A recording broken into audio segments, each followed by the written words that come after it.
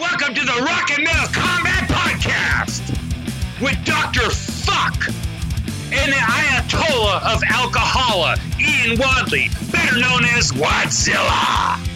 So enjoy another awesome, incredible episode of the Rock and Metal Combat Podcast. Bam, bam, bam, diddly dee.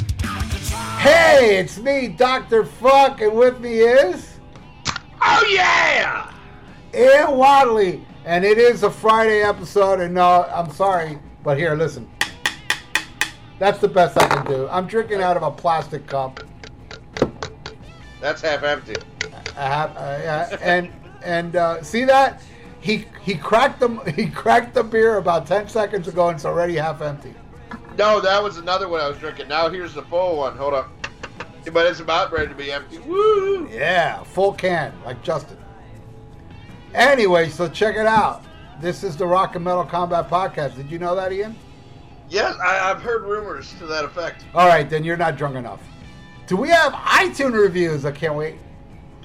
What happened to you people? What happened to my iTunes reviews? I have not got any.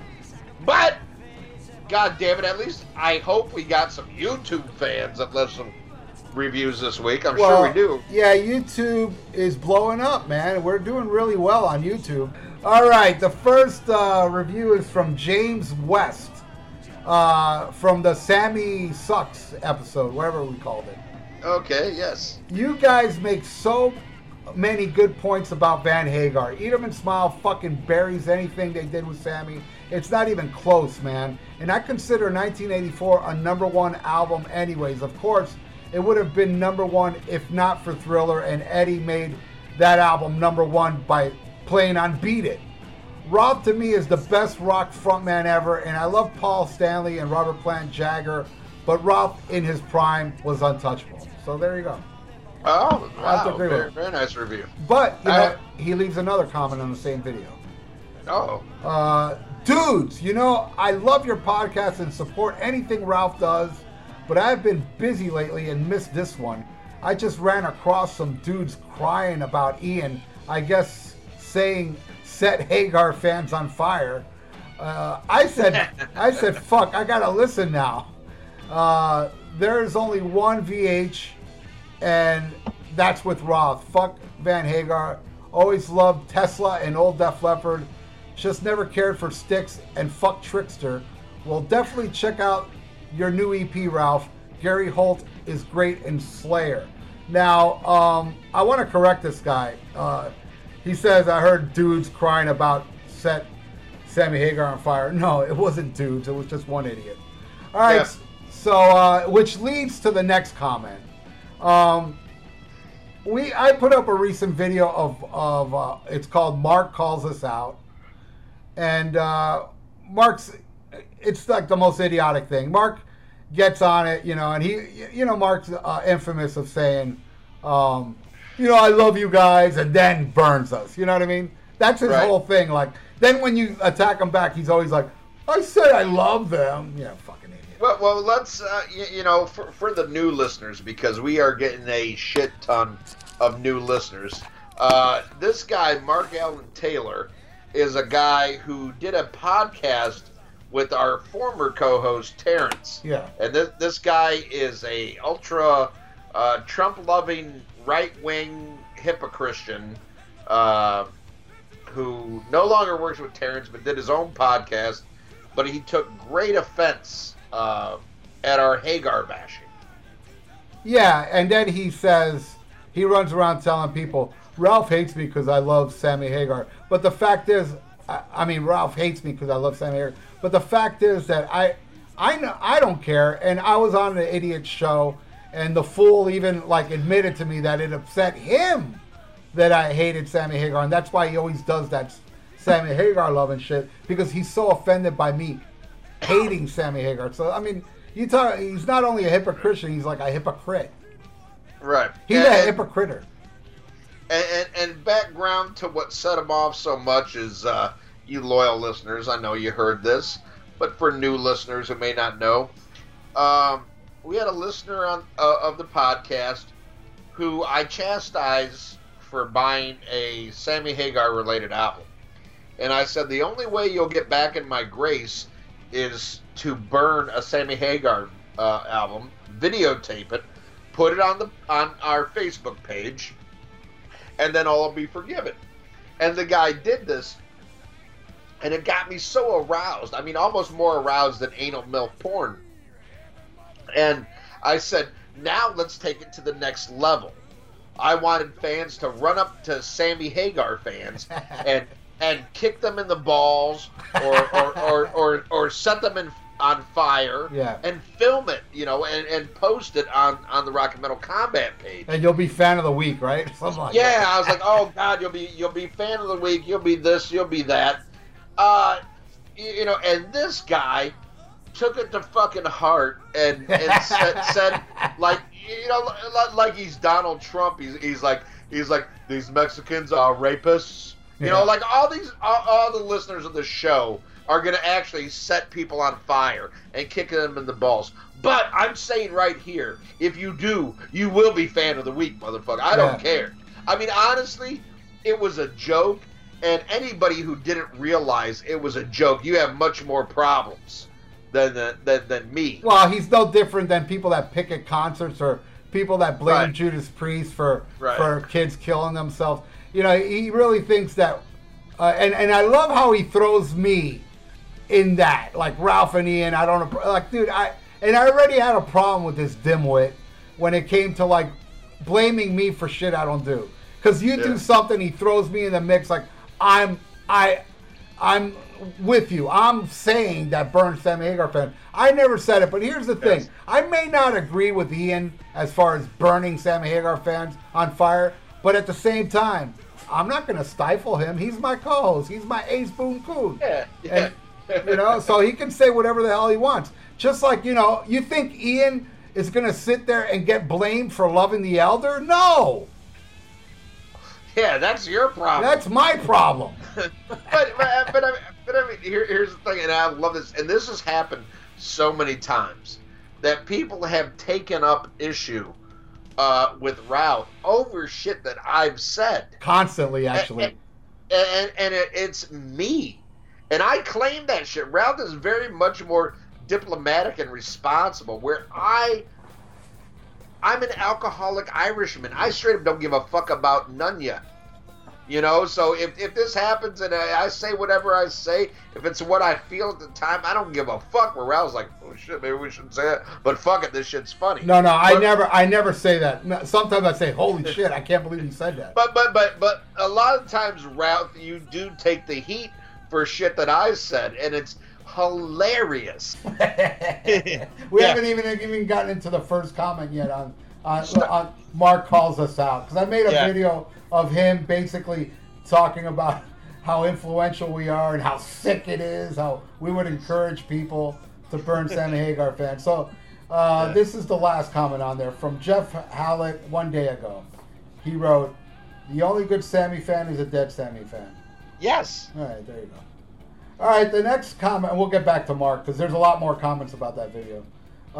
Big Bushy. This is what he had to say about the Rolling Stones. I just put up this week the unedited version of the Rolling Stones Goat Head Suit. Great episode. And he said, I am a big fan of this review for a number of reasons. First and foremost, this is my all-time favorite Rolling Stones album. But also because y'all seem to review this in a different tone than the listener is used to, which I mean is that on every episode, the atmosphere is almost exciting. But this one, it's more laid back. Two guys talking about this album without the record button pressed. I love it.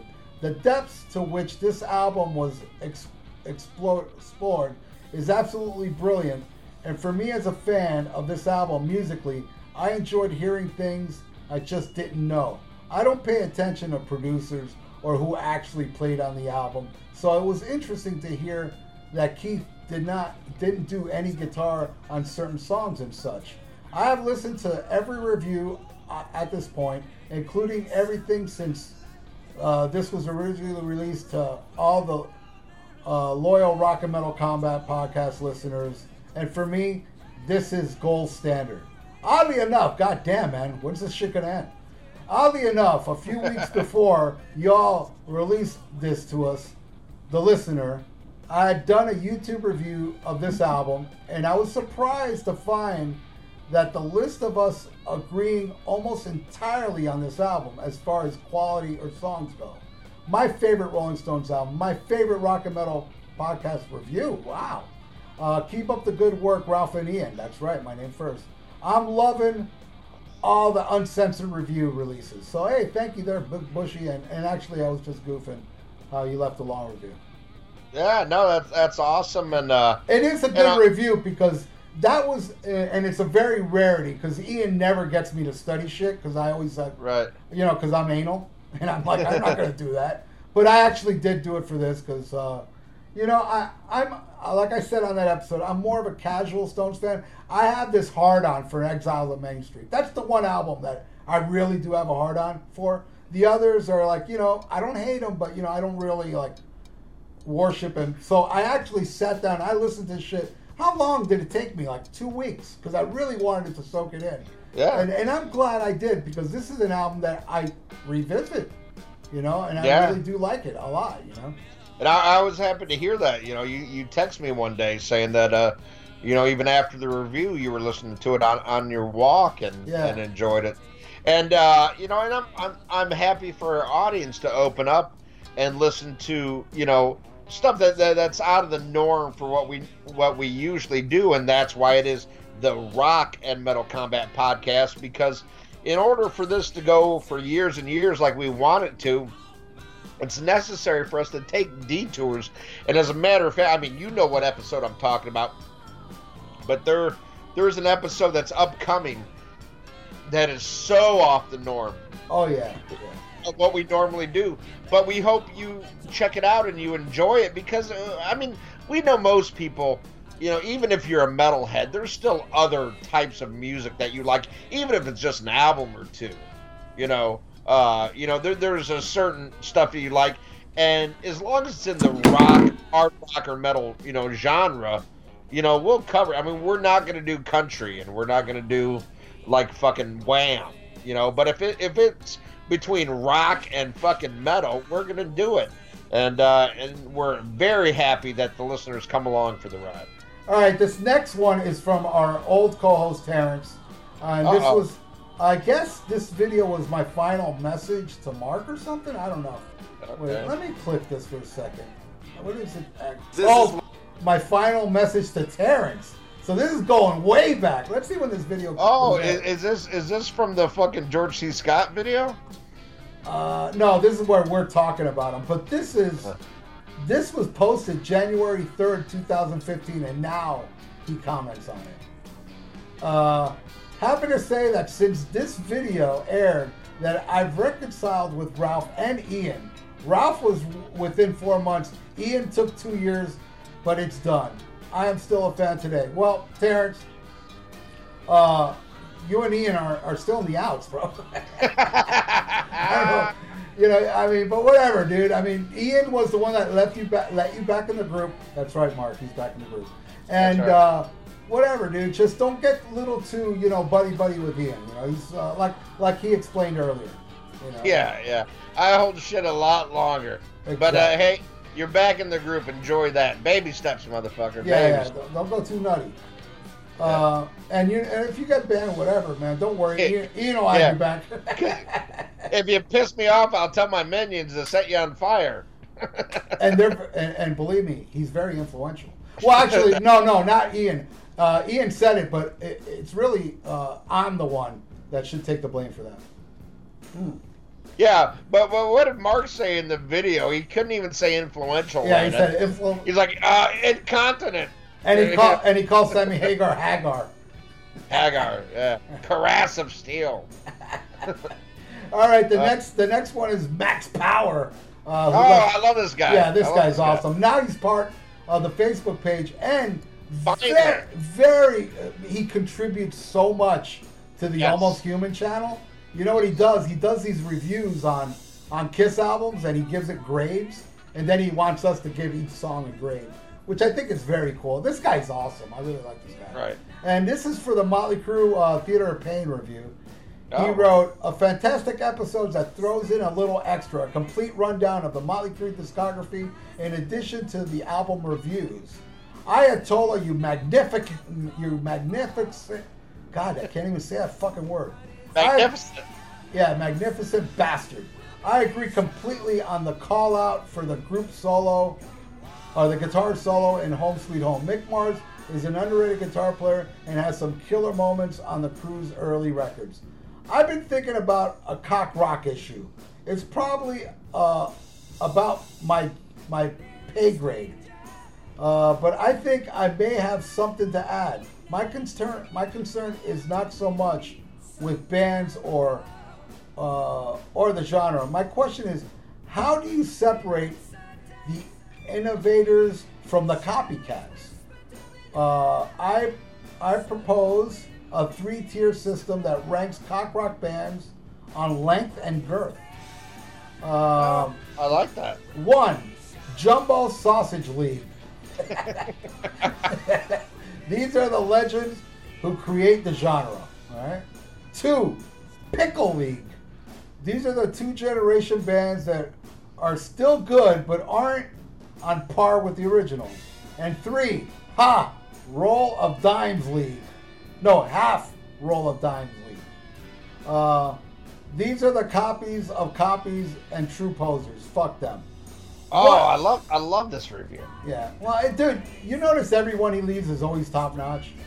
Yeah. No. These are good. But he brings up a great point, and sometimes the line gets blurred, with the cock rock shit, and I truly believe, like, if I really go back, like, if there's a genesis to cock rock, I would point Kiss as an example of cock rock, because it's more hard rock, but it's all songs about fucking and shit like that. But then as it goes on and on, but then you think about the classic era of cock rock, it's like, early Rat and Motley Crue, but then it turns into, like, Winger and, Great White and other bands, but then by the very end, it ends up being, like, Tough and Danger and Firehouse that is so removed from where it came from, but yet you would almost consider it under the same umbrella, but it doesn't have the same impact or substance.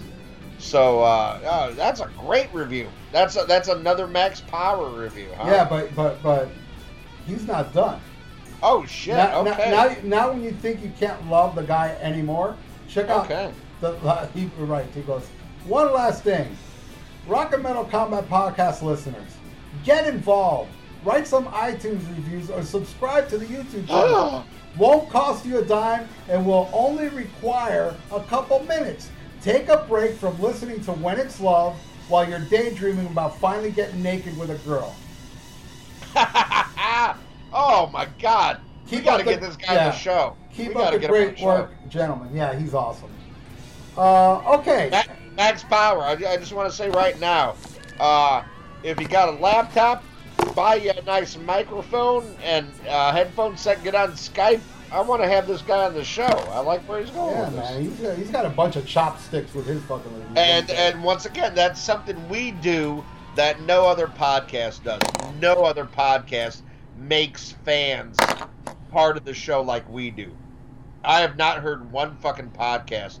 Like you either got to be a D-list celebrity or you got to be some kind of how in the know, where we don't give a fuck if you Joe Blow. If you got the passion and you can do it, you can be part of our show, because that's what we are, dude. We're just regular fucking dudes. We're just funnier than most people. I know, Ian, that you really do want guests on the show, and I'm all for it, like getting like some celebrity type musicians on our show. But to me, man, Max Power, I would like him more than Nikki Sixx or some shit like that. But I can understand the numbers. I would like him more than Nikki Sixx, but I would rather have Phil Anselmo. I'd rather have Phil Anselmo or Bobby Blotzer than Max Power. And no offense to Max Power. And Max Power probably tell you he'd probably rather hear those people.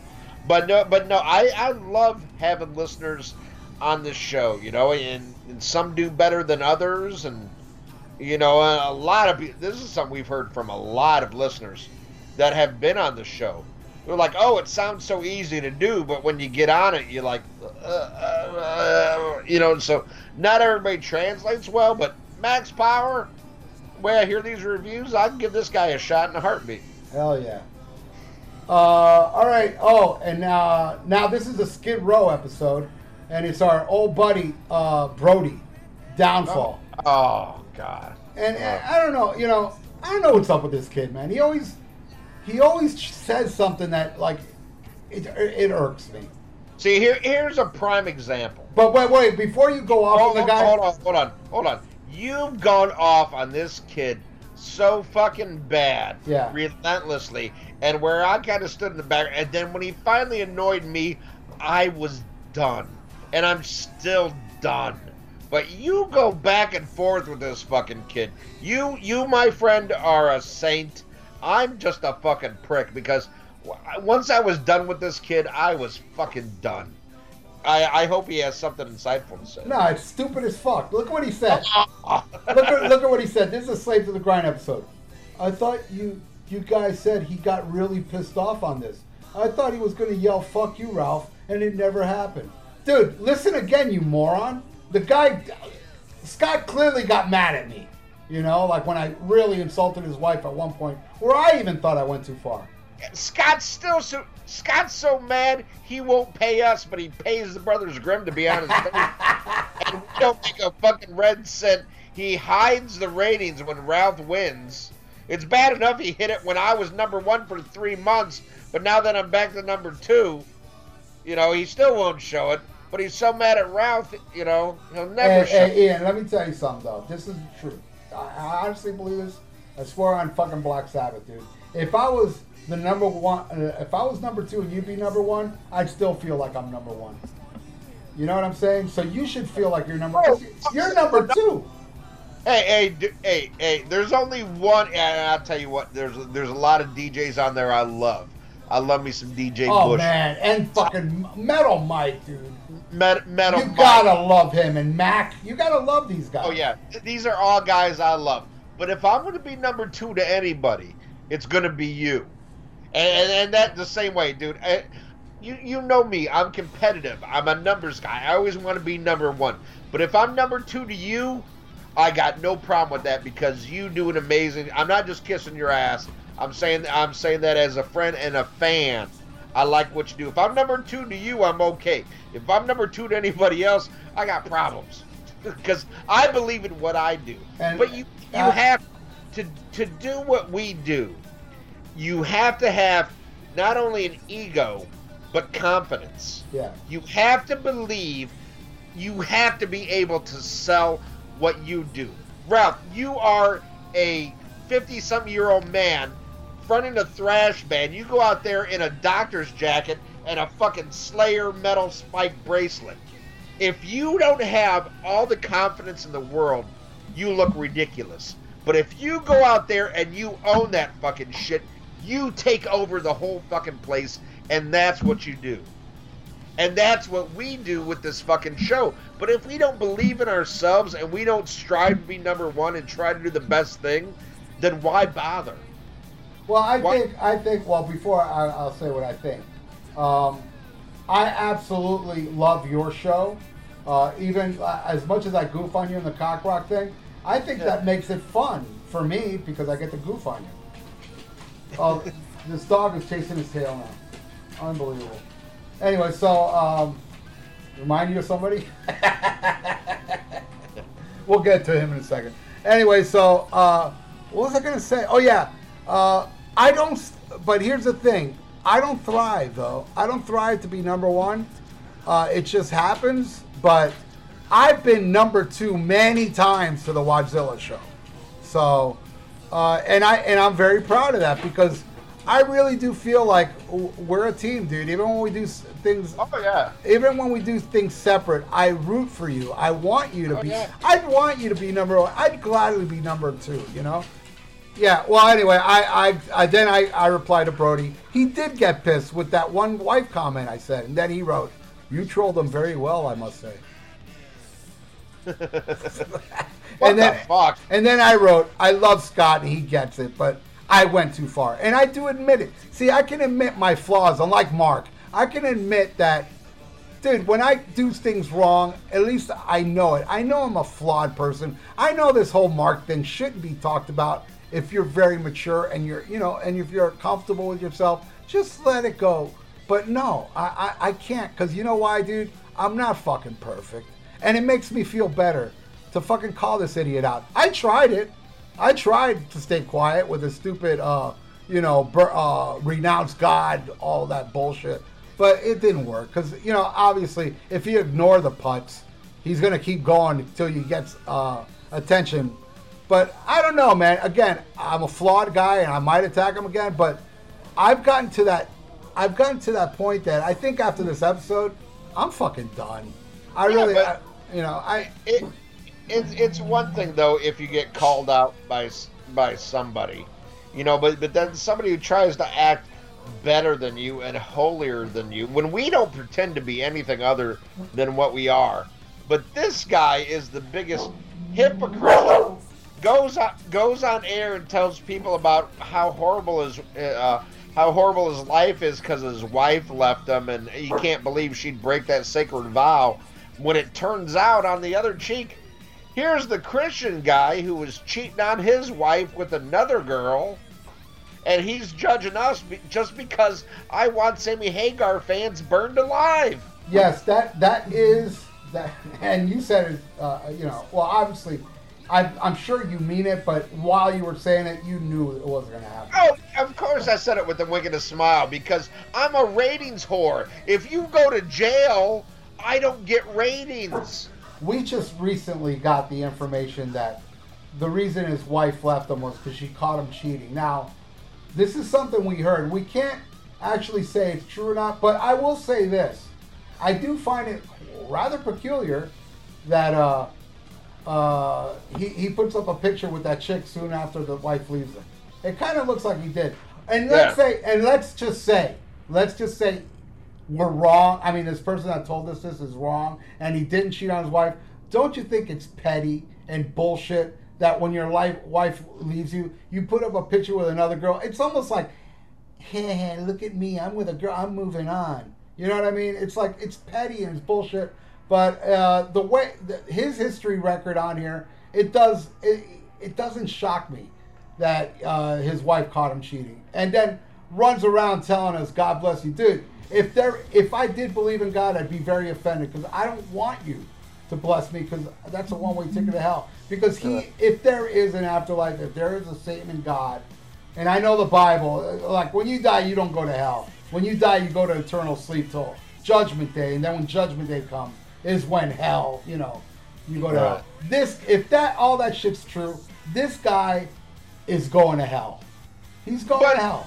I'll tell you what, though. One thing I do have to tip my hat at, though, is unlike Brody, unlike Michael W. Howard, unlike Justin Childers, he did find 2 women who would fuck him. So I'll give him that.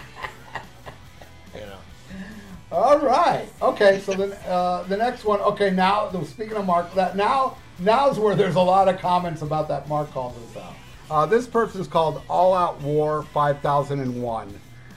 He wrote, LOL, I have no problem with Mark, but his argument is fucking retarded. I tried to explain to him what you guys said was a joke, but it's like talking to a brick wall, I swear.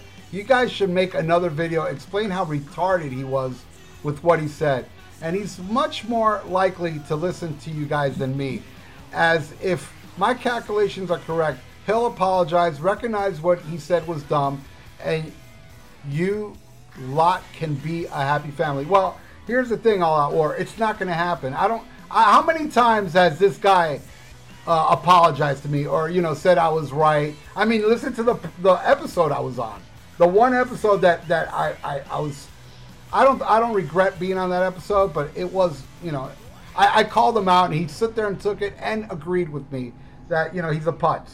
But Brody left a comment to his comment, and he wrote to him, All Out War. He said, music news, rants, reviews. The problem is what he isn't sincere. the way he kisses ass when he's on Ralph and Ian's good side is very, very fake.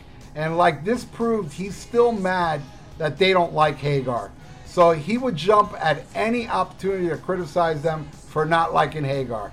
I hated how people get triggered when you don't like something they do. Exactly. And what's so funny is Mark actually said, Ralph hates me because I love Hagar. He wishes. See, that's what Mark is. Mark bashes people for what he is, you know, constantly.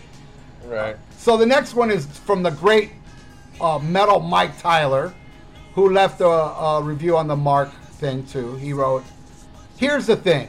Ragging on Hagar has been a constant theme on the Rock and Metal Combat podcast since day one. If you don't like it, then don't fucking listen to it. It's pretty simple, really, but he would rather be a drama queen. Probably a way to get people to listen to him? Who the fuck knows? I'm just tired to see him come in our chat," which he's talking about that metal station, "stirring shit. It gets really fucking old, actually. And, well, here's the thing, you know, the reason he listens is because he just loves to fucking, he worships us. And I know he's hating what I'm saying right now, but everything, dude, Mark, everything I say, you know, is fucking true. But, you know, and yes, he goes into that metal station chat room looking to fight people. He goes in there, you know, when on your show, remember, he strategically put up that burning Sammy Hagar video right when your show started. He put it up, then he came into your room, and the first thing he said was, "God bless you." You know what I mean? That's just his way of saying, all right, let me write something so they can instantly start bashing me. See, and the only reason I didn't ban him right then and there is because it was a rating, and I love numbers. But I will say, can I read one of the reviews from the YouTube page? Yes, you can. This is one that, you know, because the video you put up was incredible with the baby crying and oh god, it was good. This is one is Corky69, and Corky says, and I quote, "Can you please stop calling Mark retarded?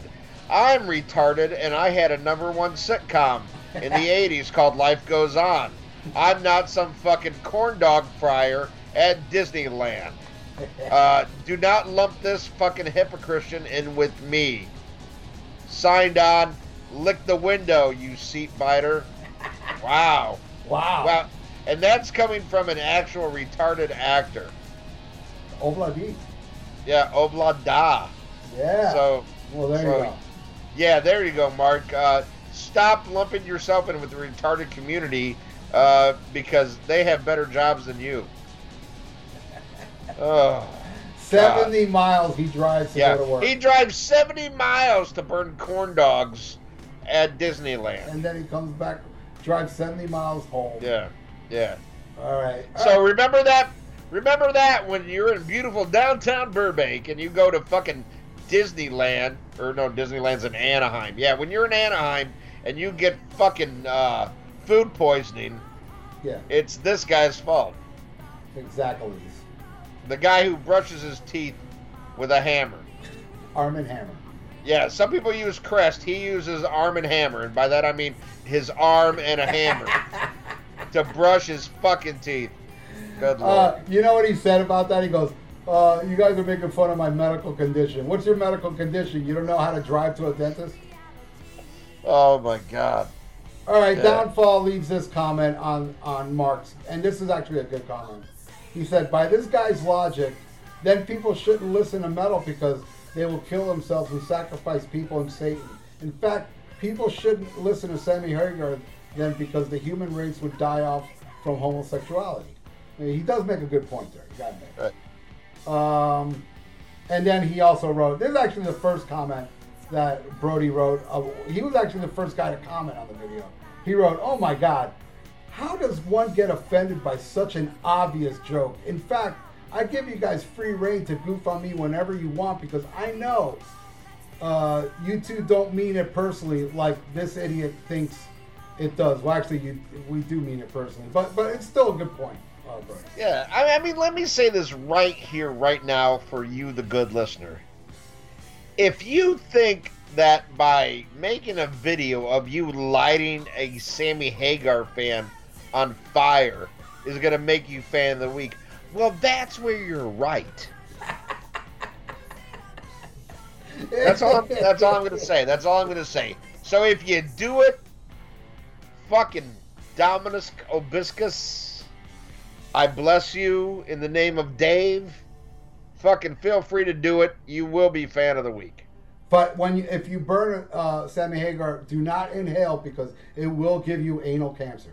Yes, that's true. Very, very true. And that's a hard one to get rid of. Yeah, it is. Now, the only cure to inhale the actual Sammy Hagar burning. Yeah. All right, so the next review is for the Iron Maiden, the first album, which I put up, which is an amazing one. Oh, loved it. I listened to it the other week. Wasn't it so good? Oh, God. Greg Barnes was awesome on it. Anyway, a great co-host that we will have on again in the future. Guy rules. Okay, this guy's called Nathan Lewis. He wrote, obviously me being the biggest rock and metal combat podcast nutswinger, I heard this episode the day it came out, regardless. Thank you, Dr. Fuck, for adding 15 minutes or so, we have here. I've been a Maiden fan for my entire life. Having two older brothers, I heard Maiden every day since I was a kid. Power Slave was my first introduction to Maiden, but I've come to love the Diano era albums and you guys, including the pillow biter Chris Barnes. Chris Barnes? That's the guy from 6 Feet Under, isn't it? Yeah. Right. Which is also a pillow biter. Have a way of adding to my appreciation for those two albums, actually. Fact! Carry on, my metal friends. TikTok Man. Oh, that was nice. TikTok Man. Oh, TikTok Man. Yeah, good guy. Good guy. All right. Jeff Harvard again on the Mark video. A world without Sammy fans is a great world indeed. All right. True. Very true. Okay, the next review is from Charlton McMillan on Rat's Invasion of Your Privacy. Oh, nice. All right, he writes, is Black Sabbath cock rock? Is Kiss cock rock? Isn't all rock bands cock rock, hair metal, cock rock, butt rock, glam rock? How about just rock and roll, boys? Oh, and burping into mics is cool if you're a 12 years old fat kid.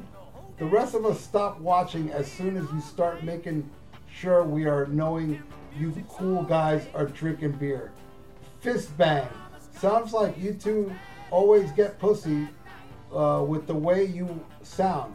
Wow, girls love getting finger banged. Actually, they don't. And after you are like 14 years old, finger banging shouldn't be part of your vocab.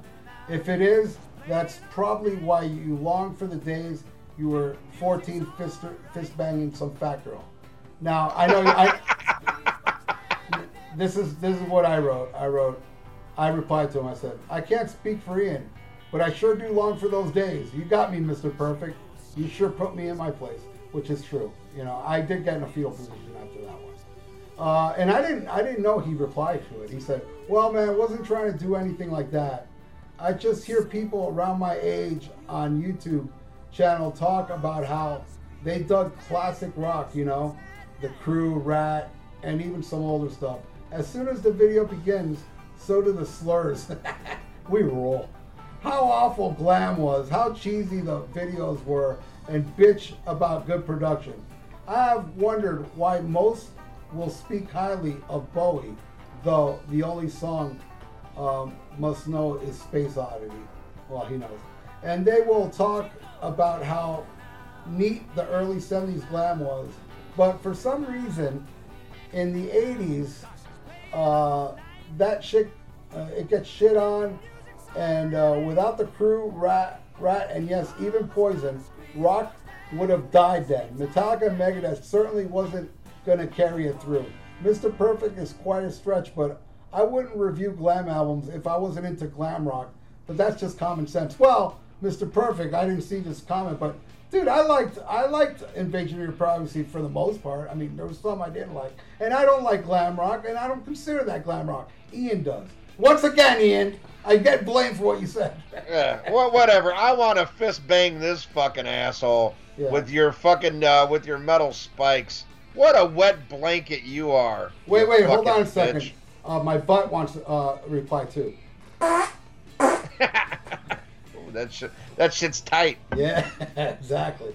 I'm gonna finger bang your fucking mom, you fucking wet blanket bitch. Actually, I did reply to that. I just noticed. I said, because people love, we have different opinions. It's boring if we agree on everything. You see, I'm very diplomatic. What is this? This is on the Rat episode? I gotta answer back this fucking And this prick. guy left like a nice review earlier on whatever it was. There you go. There's a fucking burp, you fucking fag. Yeah. And by fag, I don't mean a guy who sucks another man's cock, because those guys are cool. You're worse than that, you fucking bitch. All right. Fuck this guy. Then he writes, here's more. On the same. Of course, Ralph didn't like Invasion. He doesn't like glam rock. Why review glam rock? Did I say this already? No. Why do you review glam rock records if you hate glam rock? I don't understand. Why not just review second-rate bands like Accept, Manowar, or some shit like that? If you hate 80s glam, then Rat is not for you. But for the rest of us, Rat was fucking killer, and it's not for glam rock. Would have been dead since the 70s. You know, here's the thing, dude. I must have said on that episode that I loved the EP and Out of the Cellar. So what's this guy? You know, fuck this guy, man. I think this is like the bass player for Bobby Blotzer's experience. Yeah, there you go. Okay. All right, John Holt on Slave to the Grind. Laughed my ass off.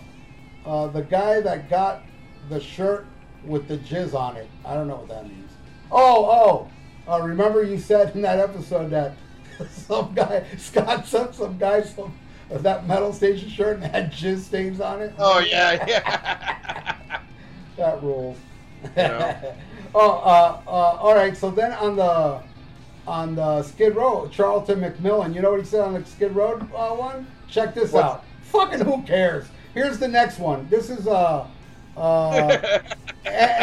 No, oh my God, I didn't even notice this. Okay. This is where I put up. It's called. I'm just going to leave this here where Mark is lying, and I put up pictures of Pinocchio and shit. Mark replied to that 6 days ago. I haven't seen it till now. He go. This is me calling him out with a liar. This is what he wrote. He wrote, "At least I didn't threaten death to Hagar fans. Piece of work. Point taking you guys bitch about Hagar more than I say I like them. Hey, we get it too. You guys hate Hagar. Now move on like you told me to." Now here's the funny part.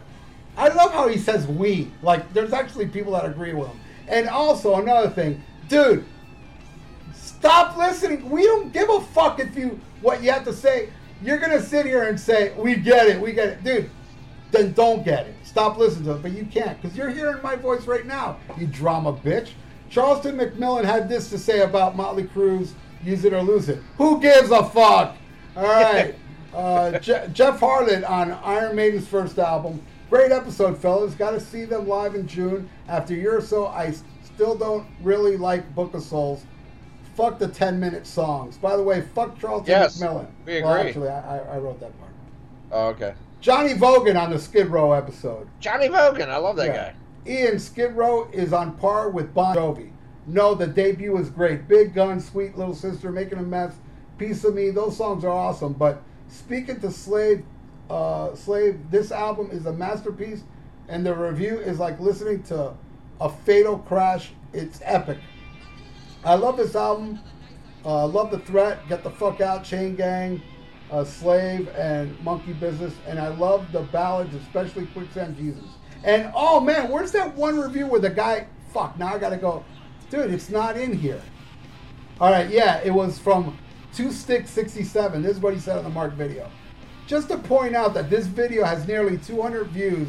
That is nearly 50% of the total views this pre-cum rock podcast has received on 40 videos over the last 8 months. And now, as I look at the numbers, it's now actually 363. It had 200 views on the first day. That's when he left that comment. And this is something, Ian, you don't even know about Mark. And Mark doesn't know that I know this. Okay. And this shows you how pathetic this guy is. Did you know Mark went under a fake name on iTunes? It was something like, I can't remember the exact name, it was like such Rush 2112 or something like that. And he would leave himself really good reviews when he was with Terrence. Yeah. And he went on Ironcast, bashing them under this fake name. Now, Mark, how do you think I know this? Who also knew it that told me? I'll just leave it at that. But that shows you how pathetic he is. He actually leaves himself good reviews because nobody does. So he figures, well, somebody's got to do it. Let me try to fool the public and pretend I'm like somebody that actually likes my crappy show. No offense, Terrence, but that show was terrible. Well, okay. Before we leave this, I want to read one last review from your, Mark video, and this one really caught me off guard because I can't tell. It's almost kind of a backhanded compliment. It says, and I quote, Mark, fuck these guys who make fun of your teeth. I did that on purpose because you deserve it. Signed, God. Kevin Warhave, huh? Yeah. That's awesome. Well, I mean, is there any much more to say? I mean, I do want to say that, and I said it on the Facebook page, and I'll say it right here. All this shit that we're doing to Mark now and all this stuff, it's not really us trying like we're fighting and we're going to get you back. No, I know how to get you back, Mark. It's very simple. All I got to do is stop fucking bringing you up, stop acknowledging you, and you're going to become you're going to be Shana Na Part 2. Remember what I did to Shana Na? How insane that guy went when I stopped talking about him? So, Mark... That's the same thing I'm going to do to blank ups. Well, that I think you want to talk about that. I'm not taking sides. I'm not even going to waste my time because that's just a waste of space. And you're gone, and nobody cares that you're gone. And that's that. And you got to live with you. And fuck you, Pikachu. I'll tell you what, you know who I'd rather talk about is the king of shock rock, Alice Cooper. Well, all right, it's time to review the album, and I know this one came out in 2000, right, Ian? Yes, sir. Alice Cooper's Brutal Planet. Would you mind telling me how you discovered this album? Well, I just bought the new Alice Cooper album like I've been doing for years and years, and it had been a while since he put out a studio album. I think the last one was Last Temptation, and that was like 94. Yes. So 6 years, probably the longest he had gone at that point in between studio albums. And I liked it. I thought it was a step up from Last Temptation, which was it was grunge, but it was glossy grunge, and it was a fucking, concept album, which that normally never ends well. But I thought he did good with this, but man, not too many people knew about this album. Yep. But I didn't. Yeah, I dug it. I definitely like it better. There was one that came after this that some call it a sequel. I don't know if it's officially a sequel, but an album came out after this called Dragon Town, which I think is one of the worst pieces of shit he ever put out. But then I thought he'd bounce back with the next couple. But this one surprised me, and especially the musical direction he took. But we'll get into that as we get into the songs. But no, I got it right when it came out. Well, I got it right when it came out, but the way I got it was I used to do a radio show here at the University of Miami, and we used to get promos, and they gave me it, the new Alice Cooper, and I was like, okay. I took it home, and it sat on the shelf for weeks.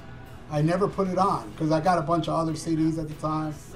And by that time, I was kind of burnt out on, I wasn't a fan of, I didn't really like anything Alice Cooper did since Raise Your Fist and Yell. I liked, a couple tracks off of Hey Stupid and one track off Trash. And I really loved Cleanse My Fire from Last Temptation. I really loved that song. But the rest of it was, I don't know. I mean, I don't think it was terrible, but it really, some of it was like, I want to get a car, but I can't get a job, or that song is just so bad. Made in America or something like that. So Lost in America. So I ended up not even listening to this album. So, and I do remember, dude. I remember specifically, it was a hungover Sunday. I was all hungover, and I was like, ugh, let me put on that new Alice, just get it over with. Let me hear this garbage. The guy's just been, dude. My head was blown, and I will go as far to say that only Killer, and what's the one before it with 18? Love It to Death. Love It to Death and $1 Billion Babies I will put above this album. Wow. Yes, I think this is the greatest Alice Cooper album that does not feature the original Alice Cooper band. I think what he did, and I'm not a White Zombie hater. Actually, I like White Zombie. But I think he took the White Zombie sound and made it better. And I think he just nailed it. This is a concept album. A concept of the world, of, you know, but different facets of the world. Like, different songs are about different things that go on this planet that makes it a brutal planet. And I just think it's dark, it's menacing. There's some songs that's total Alice Cooper, with the Alice Cooper sense of humor. There's the dark Alice Cooper. This is the full package. If anybody out there doesn't like Alice Cooper, I think this is where to start, because if you can't get into Alice Cooper, you know you've already heard 18, $1 Billion Baby, School's Out. So I guess the original Alice Cooper ain't your thing. Give this one a chance, because this is different. It's heavy as fuck, and especially if you like the heavy industrial stuff. But this one, I wouldn't go as far as saying it's total industrial. It's very heavy metal to me, but it has, you know, touches of industrial, touches of White Zombie. Now, there is a blatant Marilyn Manson ripoff on this album too, but and I remember reading an interview, him saying, "Fuck, he ripped me off, I'm gonna rip him off." But we'll get to that track when we get to that track. But I absolutely adore this album. This is an album that I came up with it this morning, because me and Ian had this album planned today, and we forgot what it was. So then Ian brought up Alice Cooper, and I was like, "Oh, Brutal Planet, let's do that one," you know. So I put it on. I haven't listened to Brutal Planet in a while, but I did today, and oh my God, man, it has aged wonderfully. I was just jamming, thinking to myself, my God, this guy was so, I don't know, I can't even think of any bands from the 70s other than Black Sabbath that made an album that had this much of an impact on me. No bands from the 70s, ever since, you know, the 80s rolled in. Blue Oyster Cult too, with Fire Unknown Origin. I guess there's a couple other ones I can think of, but a flawless, well, it's not a flawless album. It's flawed. There are a couple tracks that I'm kind of like on, but I say 90% of this album is fucking killer. And I will go into specifics after you go into the title track, track 1. Brutal Planet, man. Great fucking opener. Let you know right off the bat what you're in for. Because if you don't get into this, you're really going to hate the rest of it. It's very White Zombie, very Marilyn Manson. You know, and by that, you know, just, you know, dumbed down guitars, you know, the you know, shit. You know, you can play this shit easier than you could Smoke on the Water. But it makes it catchy, you know, and it was very of the time. And Alice Cooper has, you know, he's been doing that for the last 25 years, you know, after the original Cooper band disbanded. He really just jumped on whatever music genres were popular. And this album is no different, other than the fact that it's pretty solid. But, I mean, there's no getting around it. This is him doing, hey, what's hip? What do the kids dig right now? I can do that. And that's what he does with this, and puts his own, you know, twist on it. But his twist goes a long way, especially lyrically. I think, you know, that's the strongest part of this album is the lyrics. Yes, sir. And this is just a great opener. Probably, it's in my top 3 for the album, that's for damn sure. And what I really love on this is something I normally fucking hate on a song. is like a chick background vocal. And there's a chick that sings on this. Her name is Natalie Delaney. Never heard of her before or since. But, oh my God, just the creepiness that it adds to the song during the chorus and shit. And the stomp on this. And really, I mean, I guess, like, listen to it now, you could say dated production. I mean, it does sound very much of 2000 if you turned on, you know, modern rock radio at the time. But produced by Bob Marlette, who, you know, he did, I think he did the 2 album, the Industrial album with Rob Halford and John Five. He also did the newer tracks, or I should say the new tracks, on the Black Sabbath reunion record. Very much in vogue at the time. But I think it works, and he co-wrote every song with Alice on this. And I you know, you can tell it's him musically, but lyrically it's Cooper all the way. But Brutal Planet, just a dark song telling you, it's really foreshadowing what's to come, and a lot of shit that he predicted has come true in spades. You know, I know one song in particular I'll get into later, but you know, it's Alice kind of being ahead of the times of where we're headed and people's attitudes. And I dig it, absolutely love it. Great way to start off. What you think? I disagree. I don't think this sounds dated at all. I think it's very modern sounding, even today. I feel like, you know, like, it's just, look, yes, I'm a very big fan of lyrics and vocals. And yeah, there are people that don't like Alice Cooper's vocals. I really disagree. He's got his own style. It's menacing. It's dark. I wouldn't want to hear Alice sound any different way. And this song, it's very dark Alice Cooper. He's just fucking dark and sinister and menacing.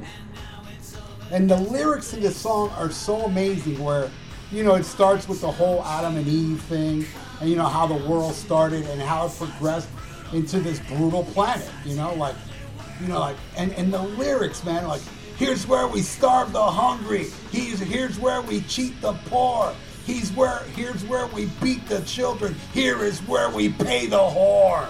Fuck yeah, dude. It's like right there to the point. You know, it's like so fucking killer. Like right here we stoned the prophet, built idols out of mud. Right here we fed the lions Christian flesh and Christian blood. Down here is where we hung ya upon an ugly cross. Over there we filled the ovens right in the Holocaust. Fuck! Dude, to me this is like so perfect. And I mean, the only way I can measure these lyrics is how awesome they are is Motorhead's Orgasmatron. It's like they both pretty much the same subject, you know, the cruelty that this world has had in its history that is so said so eloquently and so to the point. You don't need no fucking Bob Dylan or Shakespeare bullshit. This is right to the fucking point. And that's the way it should be. You know, I don't want to second guess what he means. If you're going to talk about how fucked up this planet is, he does it perfectly. And yes, those female vocals on here are so perfectly added to the song. It really does, you know, because it's such a brutal, ugly song. And then you have this angelic voice, you know, that's singing through it. But, you know, because it's like, you know, it's just like, you know, it's also the beauty of the world, you know. The world is such perfection. It's just like paradise, a truly grand creation. From up here, it looks so nice. You know, it's almost like, you know, an angel looking down on the planet. But it's a real dark fucking song. And it's the perfect way to open what I feel like is, you know, almost the Alice Cooper masterpiece. And I'll even go as further to say this. I think Brutal Planet is the greatest album in the 2000s. Wow. I don't know. I got to think about what's happened since 2010 to 2016. But this is the greatest fucking album that has been released in the last possibly 60 years. Definitely in the 2000s, because I did compile a list back in 2010 of my favorite albums of the 2000s. This one was all the way on top, man. And there were some great albums that came out. But this one is just, oh my God, you know? It's just so perfect, and it really speaks to me and really hit a nerve with me. And it's like, you know, like, you can bring up like, oh, so-and-so started this, but then, you know, like the Beatles took what Little Richard did and made it the Beatles, you know? And I feel like Alice Cooper did what Rob Zombie was doing and made it so much better. And I am a White Zombie fan. The Rob Zombie, he lost me, you know, after he left, you know, he disbanded White Zombie. But yeah, this is something a Rob Zombie could never ever do for me. A song like this and an album like this. So I'll take track 2, which is Wicked Young Man, right? Yes, sir. This song was very much lyrically of the time about Columbine. And what I really love about this song, it shows, it tells you the truth too at the same time, because it's like anti-media. This song is so anti-media because it took what was really going through the kid's head, where he says, it's not the movies I see, it's not the games that I play, it's not the movies I dig, I'm just a wicked young man.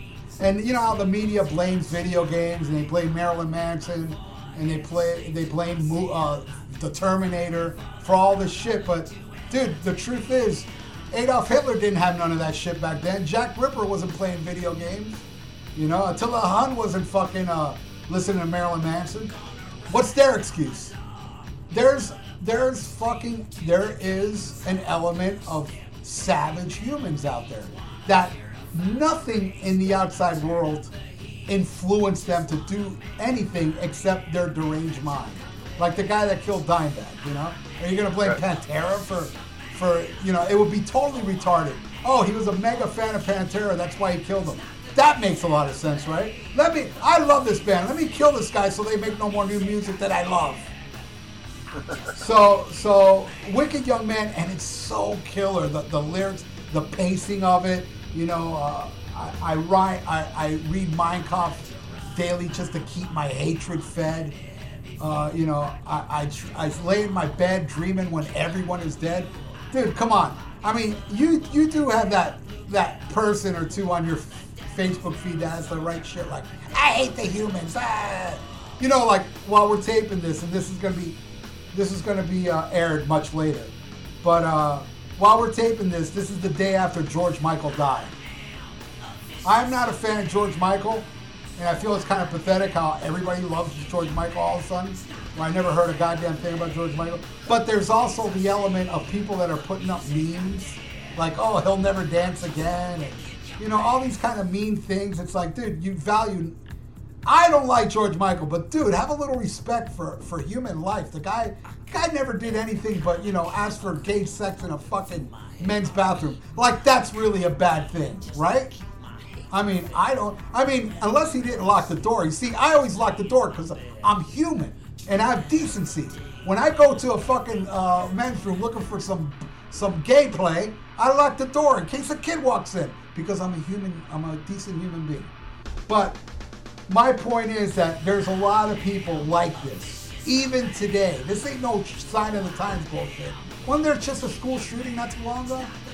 Yeah, there's one like every week. Yeah, you know, it is going on and on and on. And, you know, the only reason we didn't have school shootings when we were kids, because we didn't really have that much accessible guns back then. Even though there were some here and there, it just wasn't blown up by the media. Because the media is so different today than it was back then. I don't know. I think we just weren't that fucking stupid. I mean, because there's always been school fights. You know, and I remember a couple kids maybe might have brought a knife just to, like, look bad or to show you. But we never thought about stabbing nobody. We just beat the shit out of each other with our fists, you know? Well, that is true, but you also have to put the element, and boy, does the internet ever express this a lot. Yeah. That our generation, you know, and I'm not speaking for you because actually, believe it or not, you're an exception, and it's kind of shocking to me that you actually turned out to be a good parent. But for the most part, parents suck.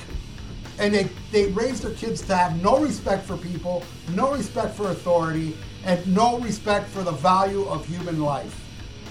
There's a lot of hypocrites out there that do as I say, not as I do. You know, I mean, how would you like to be sitting in your classroom, some idiot come in and blow your brains out? You wouldn't like it, but yet you feel like doing it. That makes you a hypocritical douchebag. And I applaud whoever fucking blew those fucking kids' brains out. Because people like that should not go to jail, should not go to rehabilitation, straight to the grave. Straight to the fucking grave. Because if you have that much, I don't want to give you a fucking chance. I'm sorry. People, you kill a fucking little kid, you should die. Period. No, oh, he came from a crummy household. No, fucking, and kill his parents too. That's what. Yeah, I was gonna say. I'm glad you added that. I'm like, kill the parents too, because you know if your kid's fucked up. Yeah.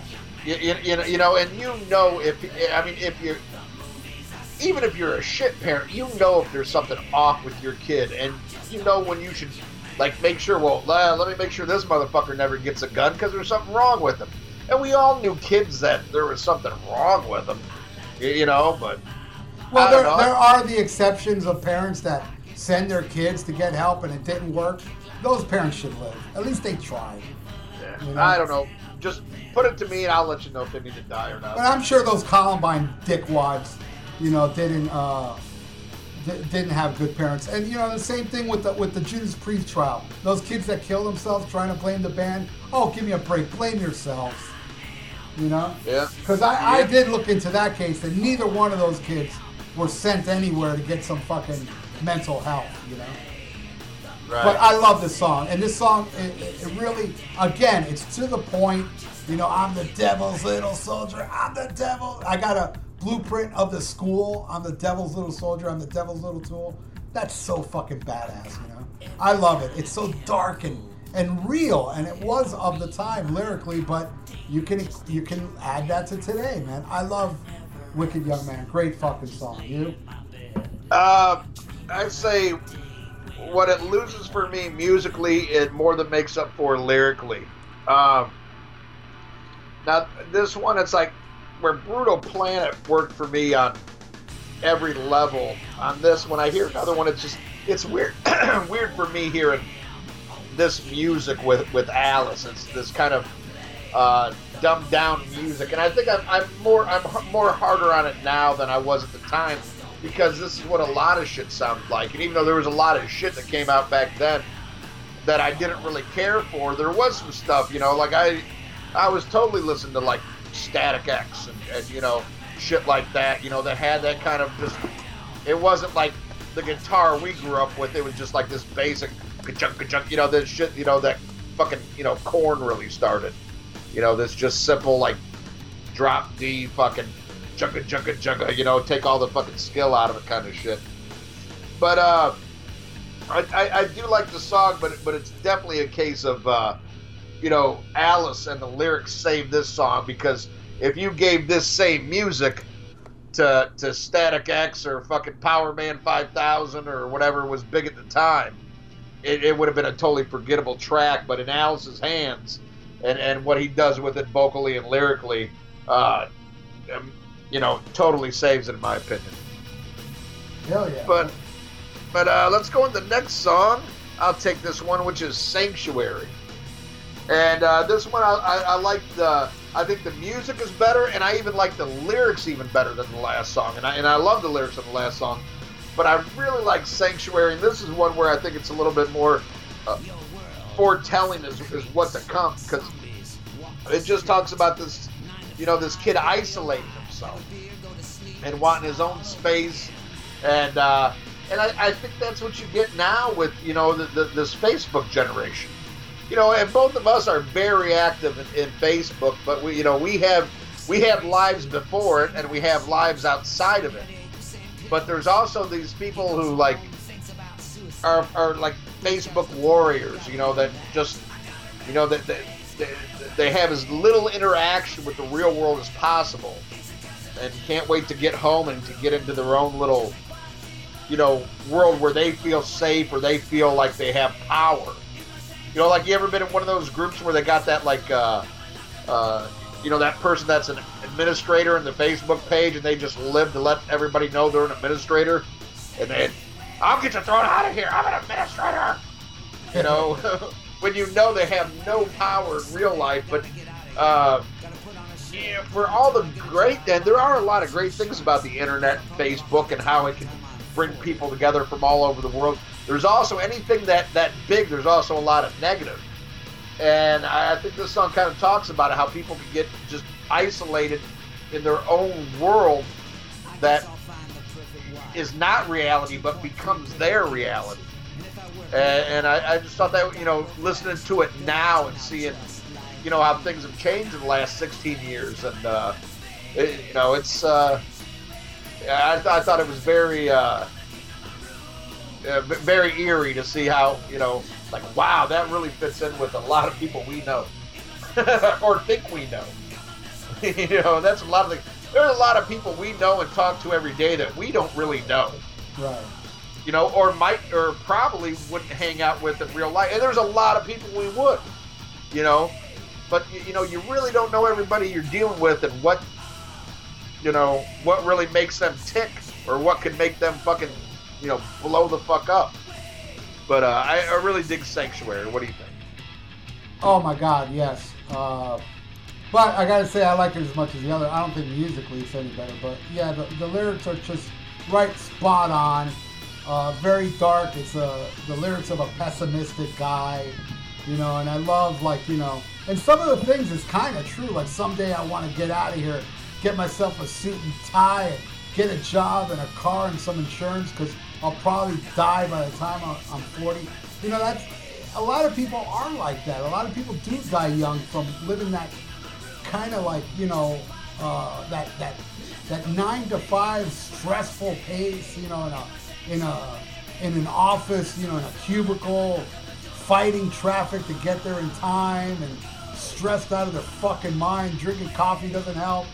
And, and I guess I'll get, 2.3 perfect kids, and if I work real hard and die real fast, they'll all turn out just like me. Well, yeah, they will, if you have a life like that. If you live a stressful life, either you die or you just have a miserable life. And I know a certain girl I know that works in a cubicle, and this girl fits these lyrics so well. I mean, she's still alive and she's over 40, but she's in an abusive relationship and she won't leave because she's afraid she'll never find anybody else.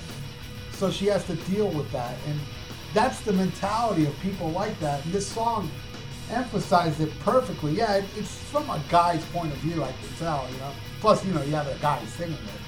But it really is like, it's like a kid foreseeing his future, Like, okay, I'm going to, at least I got my diploma. You got to give him that, But I think that's why, I've lived way over 40, and I haven't had no heart problems. And I've never been stressed because I sleep the mornings.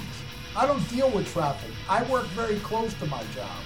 I don't have to deal with a stress. I mean, yeah, there's some stress in life because nobody lives stress-free. It's just, even Donald Trump or, a gazillionaire will have stress in their life.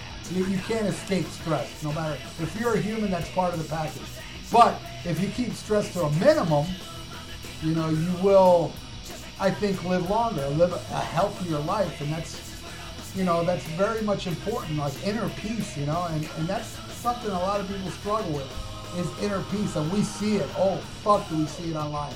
And unfortunately, we see it mostly from real young kids. Oh, I hate the world, and fuck the world, and this and that, and burn the churches, and that. Yeah, well, I mean, I think the secret is chronic masturbation. I mean, just take time, chill, and play with your pud, or flick your bean, or whatever you got to do, kids.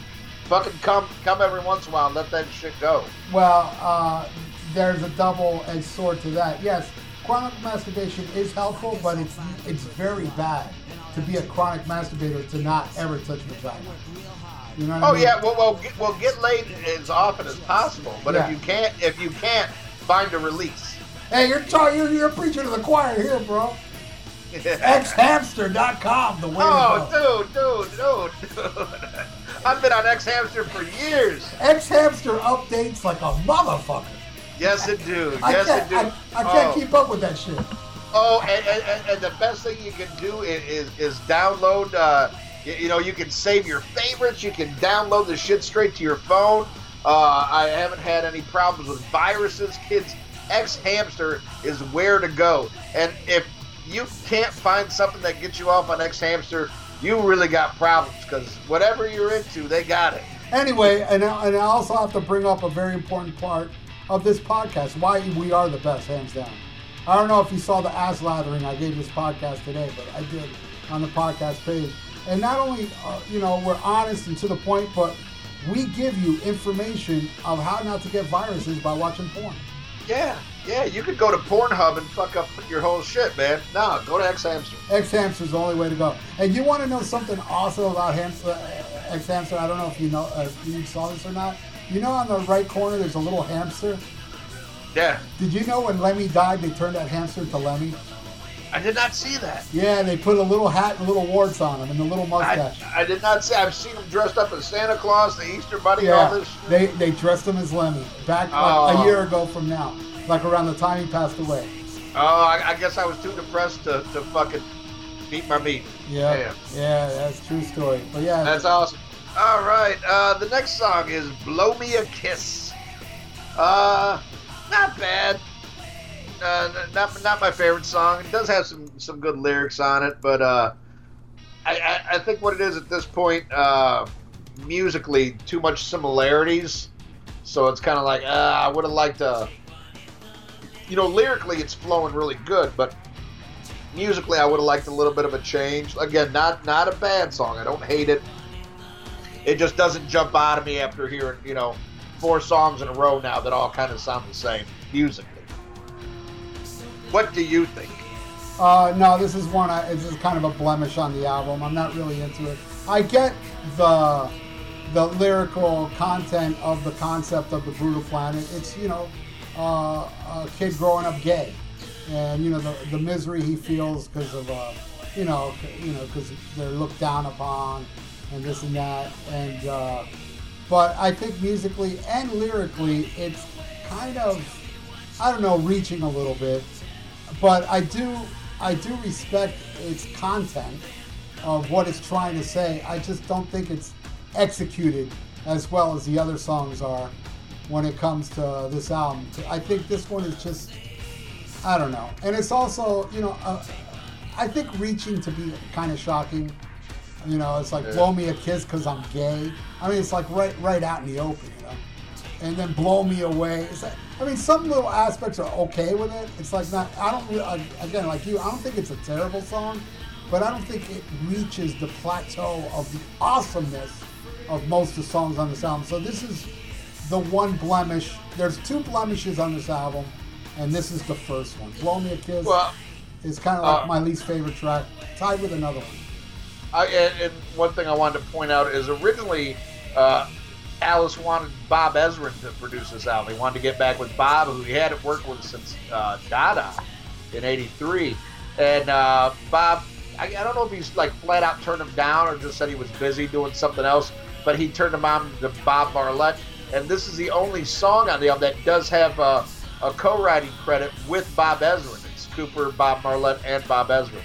Well, there you go. Then I'm glad Bob Ezrin had nothing to do with it, because I was extremely disappointed with Nightmare 2, and I don't think Bob could have bettered this album. There you go. I wasn't even aware he co-wrote this song. But see, did he co-write anything else on this album? No. That's what I'm saying. This is the only.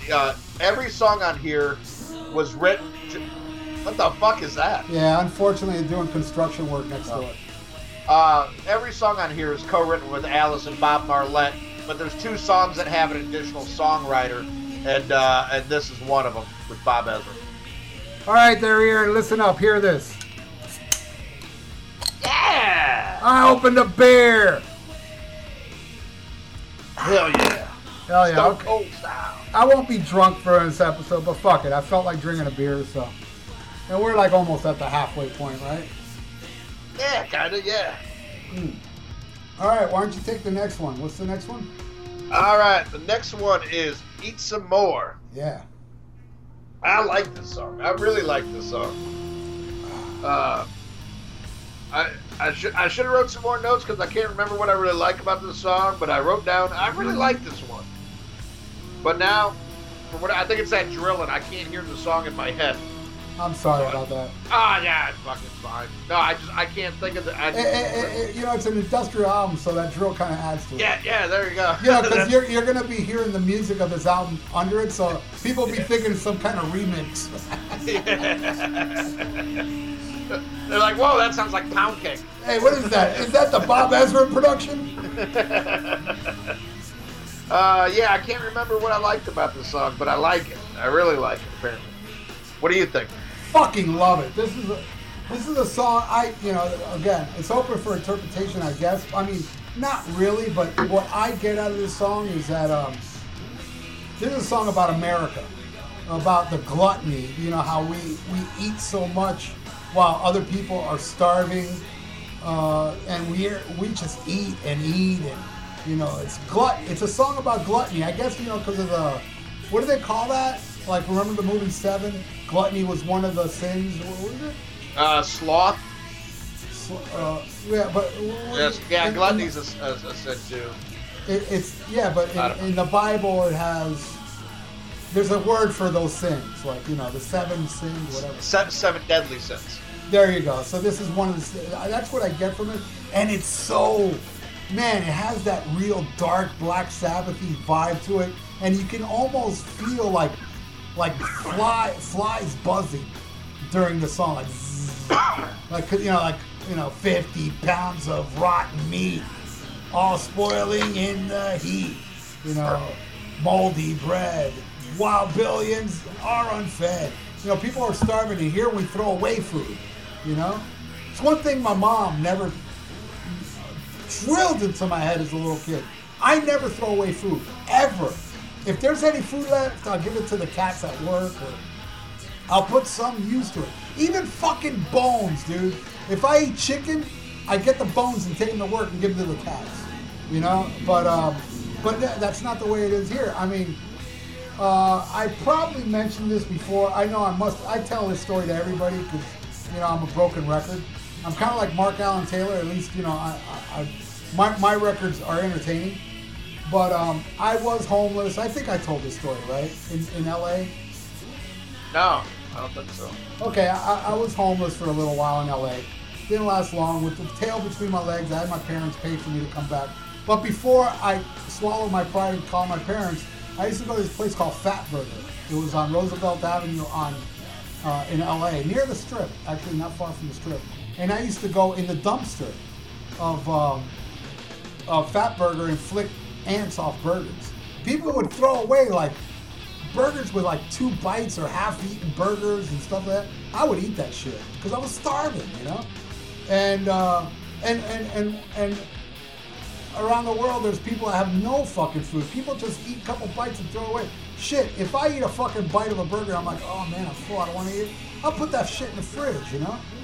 But you know, I think that's what this song's about. This song is about gluttony, Americans that eat too much, and it has that real dark sound to it, and it sounds so, you know, it's evil. It's just an evil fucking song about eating too much, you know, and the hypocrisy of, you know, there's certain parts of the world, this brutal planet, where we have too much to eat, and other places have nothing to eat, you know.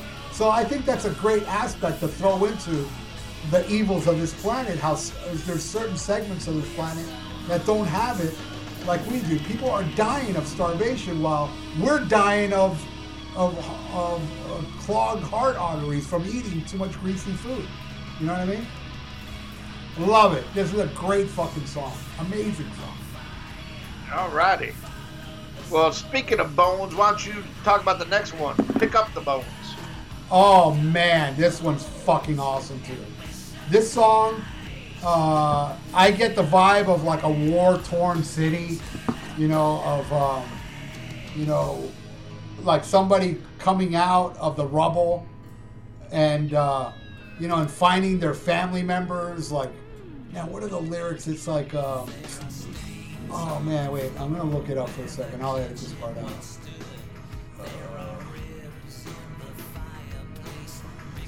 There's some real deep-ass lyrics. Alright. You know, the lyrics is collecting pieces of my family in an old pillowcase. This one has a skull, but it doesn't have a face. This looks like the arms of my father so strong, and the rings on this finger means my grandmother's gone. Here's some legs in a pile where my sister once played. Here's some mud made of blood, and these teeth are decayed. The ear of my brother, the hand of my friend, and I just can't put them back together again. Dude, that's so brutal, and that does happen, dude. I mean, you know, we're very, very like,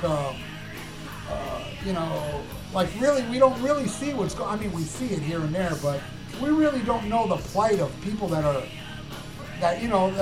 their families blown up right in front of them. I mean, imagine, your loved ones are just killed right in front of you, and you live to see it. It's like really fucked up for the brain, for the psyche, and it's like the scars on my skin, some bullets on my back, and the ghost in the wind. It's like it's a real brutal, another great subject for the Brutal Planet. How war really I mean, I don't think there's anything more brutal in the planet than this. This may be the most brutal subject of all the subjects on here, is actually seeing your loved ones blown to bits.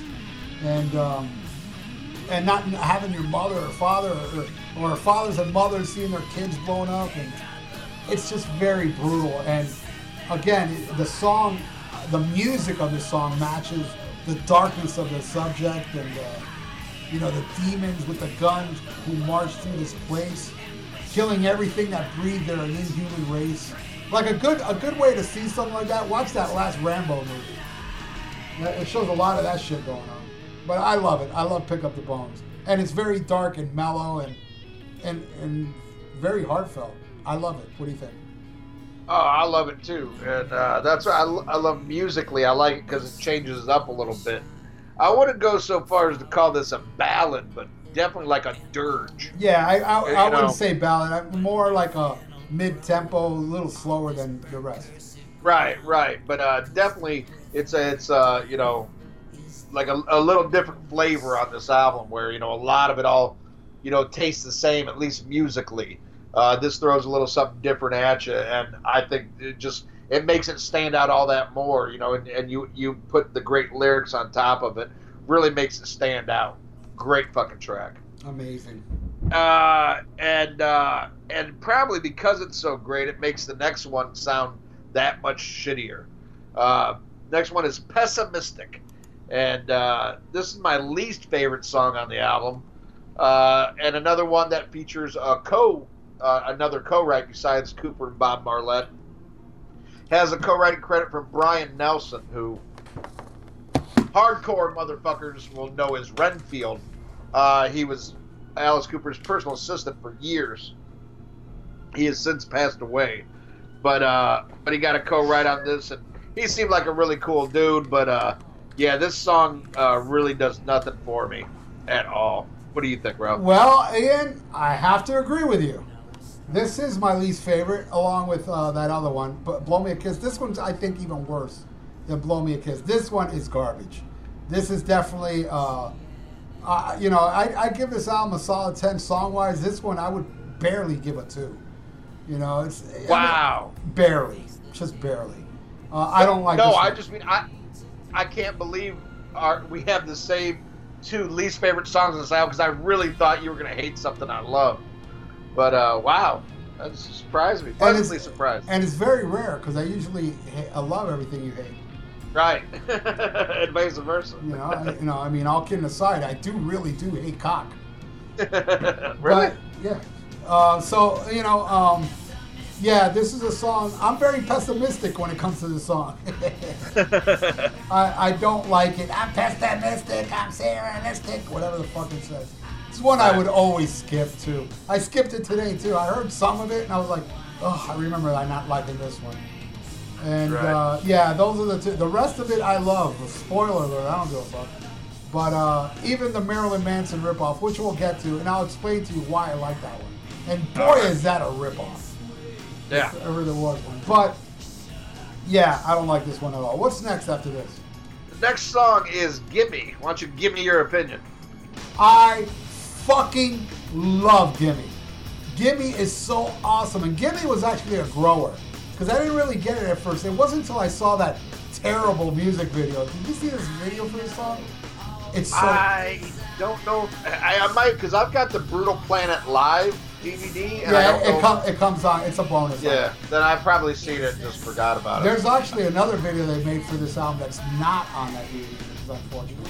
But, I mean, this video's okay at spots, but then it shows a boy band dancing, and it becomes really stupid.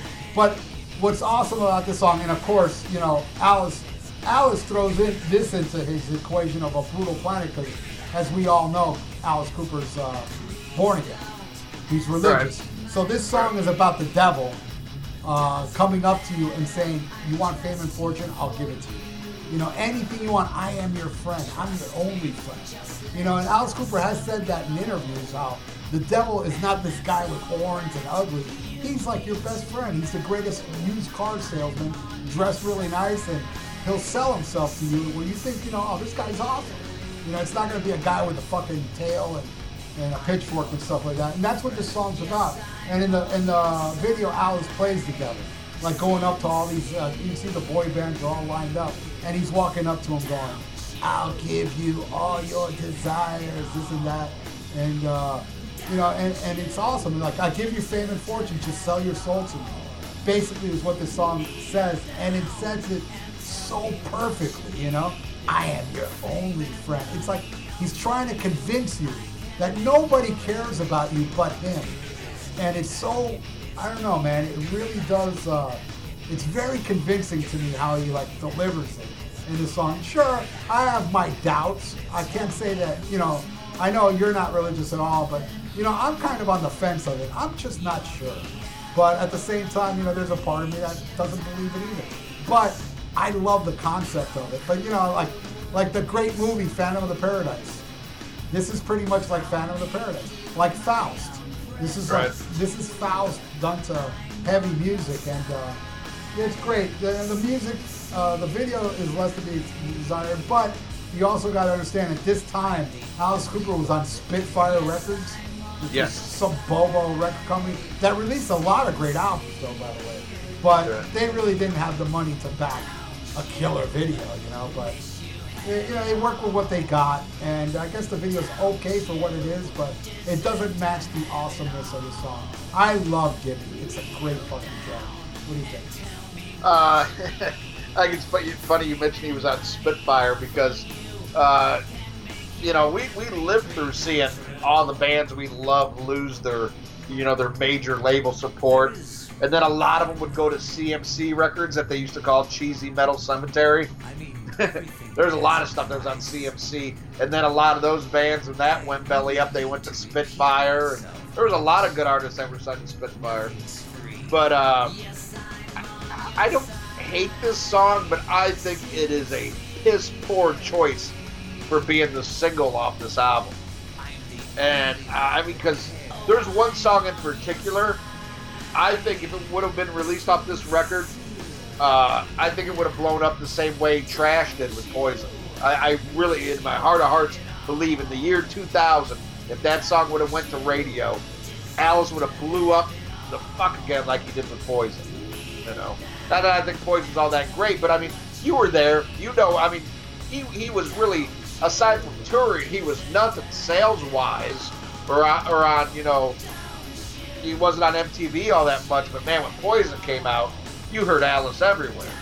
And there's another song, I think, on this that could have done that for him, but this is not the song. Again, not horrible, but who chose this shit? You know, was this Alice? Was this the record company? I don't know. Well, and it's funny, the B-side was Brutal Planet. I think Brutal Planet would have done better than this song. Well, I mean, I think it is a good choice for single. It just was a bad timing for Alice Cooper, or any act like that in general. You know, 2000, if you weren't like, you know, yo, doing that shit in your song, you didn't have a chance in heavier, quote-unquote, heavier type music.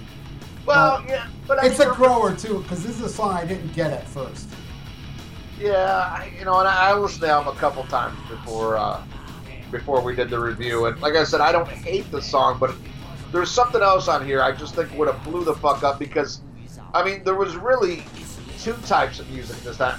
You know, I mean, yeah, you did have the Limp Bizkit and that kind of shit in the Korn, but you also had shit like the Static X and Power Man 5000 that were real big, that had the same kind of musical structure without the rap. And there's a song coming up here that I think would have blew the doors. I mean, I really think it would have. I don't think that song, those bands did anything for me either.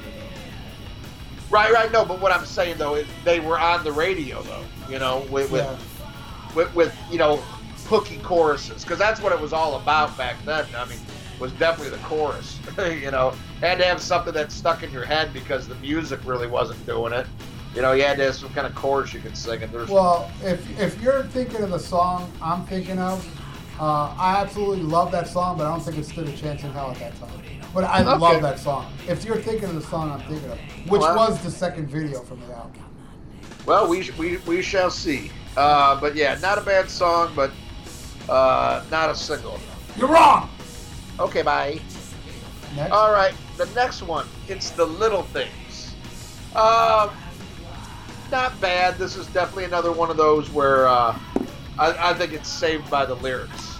Because the lyrics are pretty funny. I like where he bitches about the chick, you know, if she talks during the movie, you know, that's going to be the thing that sets him off. And I love that. It's a little, you know, it's a little things that piss you off. Yeah. And you can even go back to, like, you know, what we were talking about with the Columbine shit. You know, it could have been, it's probably one of those littlest things that happened that really lit the fuse. You know, and but he does it in a humorous way. But it's not like a comedy song. But you know, he does bring up some funny instances. But you can see where that could just set somebody off. I dig Little Things. What do you think? Well, then I was wrong, because I thought this was the song you meant was going to blow up. Now I'm curious to see what it is. Yeah. But yeah, dude, this song to me lyrically is total classic Alice Cooper. Like the menacing humor, like you can steal my car and drive it in the lake. You can stick me in the oven and put it on bake. You can throw a big brick through my window pane. But if I ever hear you ask me how I got my name, that shit's so cool, dude. It's like, it's the little thing. Yeah, you can do all this horrible shit to them, but those little tiny things will fucking set them off. Well, see, I love that, and I do agree. It's classic Alice lyrically, but I think it would have been seen as too corny to be a hit on the radio. Yeah, you know, I agree, but yeah, you know, they didn't think that with you know, I can drive my car and I ain't got a license. You know, that stupid song. Yeah. I mean, but you saw where that went too. It seems like you know, your uncle telling you a joke and grabbing your arm and shaking you till you laugh. You know, we get it because we like Alice. Yeah. But if you're trying to convert a young kid, like, as to why this fucking 40 or 60-year-old is cool, you're not going to do it with like, hey, I got your nose. You know, one of those jokes where we're old enough to appreciate it. But I don't know how you can't laugh with, you can poison my cat, baby, I don't care, but if you talk in the movies, I'll kill you right there. I love that. That's so cool, dude. It's funny. It's funny. Well, why don't you take the official ballad of the album? Oh, you mean Only Women Bleed, Part 2? Sure. Yeah. Part 2, you're being generous. Oh, yeah, like Part 16, I'm sorry. This one is such a blatant ripoff of Only Women, because it's about the plight of a woman, like a woman that is abused. But I really love this song. I think it's a beautiful song. I always liked Alice ballads for some reason. You know, some are a little hokey, like Millie and Billy, but some, you know, I really loved. And this one I love, even though it is him repeating himself. I can hang. You know, it's not one of my favorites off the album, but because of that. But I think it's a beautiful ballad, beautiful. It's just him singing about only women bleed again. He just do it again, and again, throwing it in the concept of how women are, you know, treated differently on this planet, you know, as far as abused women. What I was talking about earlier about the chick that works in a cubicle. You know, right. There's girls that you take it like a woman. That's what she does. She takes it like a woman. But she also, in reality, she takes it like a fucking idiot. Because seriously, man, if a guy Once a guy hits you, it's over.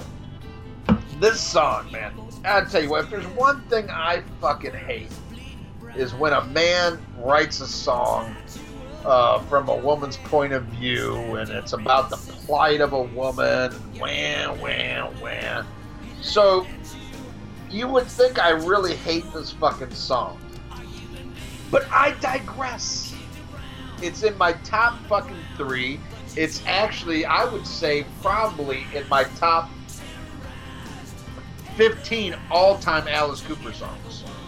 I think it is a fucking masterpiece, and fuck goddamn November Rain, all that bullshit. You want a powerful fucking ballad, it's this. And I think I probably like it better than Only Women Bleed. Even though it's kind of a rehash, I think he just nails it out of the park with this one. I love the lyrics. I love the music. I love the way he sings it. And I even love, he always has those little twists that he takes. And, everybody always take it like a man, take it like a man. And he's saying, take it like a woman. When you think about it, they take more of a pounding than we do. Fucking, they got periods. They got to give birth to kids. Get beat when they burn dinner. They're tougher than us. Ouch. So yeah, take it like a woman. That is true, man. Chicks have it rough. Chicks do have it rough. We have it so easy compared to them. Yeah, and if you think about it, no wonder they're fucking assholes. Yeah, look at all this shit they gotta take. I peed a rock out of my dick, and I'm like, ow! And it's like, dude, they're like, Pah. Yeah, exactly. But passing the stones, like from your kidney to your bladder, or wherever the fuck it goes, I've had women tell me, more than once, say it was more painful than giving birth. And I've been there, so I know, real pain that chicks go through, like, regularly. I went through it, like, once one year, and God, I wish I never go through that shit again. Try being like one of my old ladies. Always got a black eye because when you make that Swanson Hungry Man dinner, the dessert's never right. I don't care if you follow directions; it never comes out right, and I get mad. Yeah. But I love this fucking song. I love it, love it, love it. One of his best ballads ever. Incredible. All right, well then I'll take it into the last song. Holy fuck! This is the song you think should have been a single? Oh my god, it is the best fucking song on the album, hands down. Wow. The catchiest fucking song. Wow. I mean, this would have been all over fucking radio, and I'd really like to hear some feedback from other people who either already liked this album or gave it a listen to, that make it through all the tracks and shit. Let me know what you think, because I think Cold Machines, especially at that time when Manson was big, and it does rip off the Beautiful People riff. But man, that fucking chord of that, you don't know my name, you don't know my number. Oh man, just the way he sings that shit, fucking awesome, dude. It's so memorable and epic way to close the fucking album. I can't believe you don't agree. You don't think that would have been a fucking all over the radio back then? I think this song would have damaged Alice Cooper beyond repair. Because of the ripoff? Yeah, because people would have been like, oh, what a fucking, it would have done to him what Kingdom Come did with Led Zeppelin, It's just too blatantly of a ripoff. But saying that, I love this way more than Beautiful People. It's a much better song. He took what Marilyn Manson did it better. Just like you said he did with Only Women Bleed, and made it better with Take It Like a Woman. I feel the same exact way. I love this song, and the only thing that pisses me off is I wish it wasn't. I wish he would have done this before Beautiful People came out. Then I would agree with you that it would have been a huge, huge hit. But I think it's just too close to Beautiful People to be a hit. I think if it would have came out, it would have been laughable. I think he would have took some shit, but what I love it is the chorus is so good on this. Yes. It's so strong. I think that could have been a tipping factor. And I was really surprised that he didn't even play this live on this tour. Well, and the subject too. Like, fuck Beautiful People, dude. I'm sorry, Marilyn Manson fans, but that's some emo shit. oh, we're ugly, but hey, no, we're actually beautiful. Look, let me dress ugly and put on some steel teeth and be as ugly as possible so I can be all cutting edge and show people that ugly is beautiful. That's emo shit. What Alice Cooper's talking about this is humans in a fucking assembly line. Like fucking with chips in their fucking brains. Like we're fucking part of a fucking, you know, like kind of like how it is. I mean, sooner or later they're gonna put chips in us to punch into work.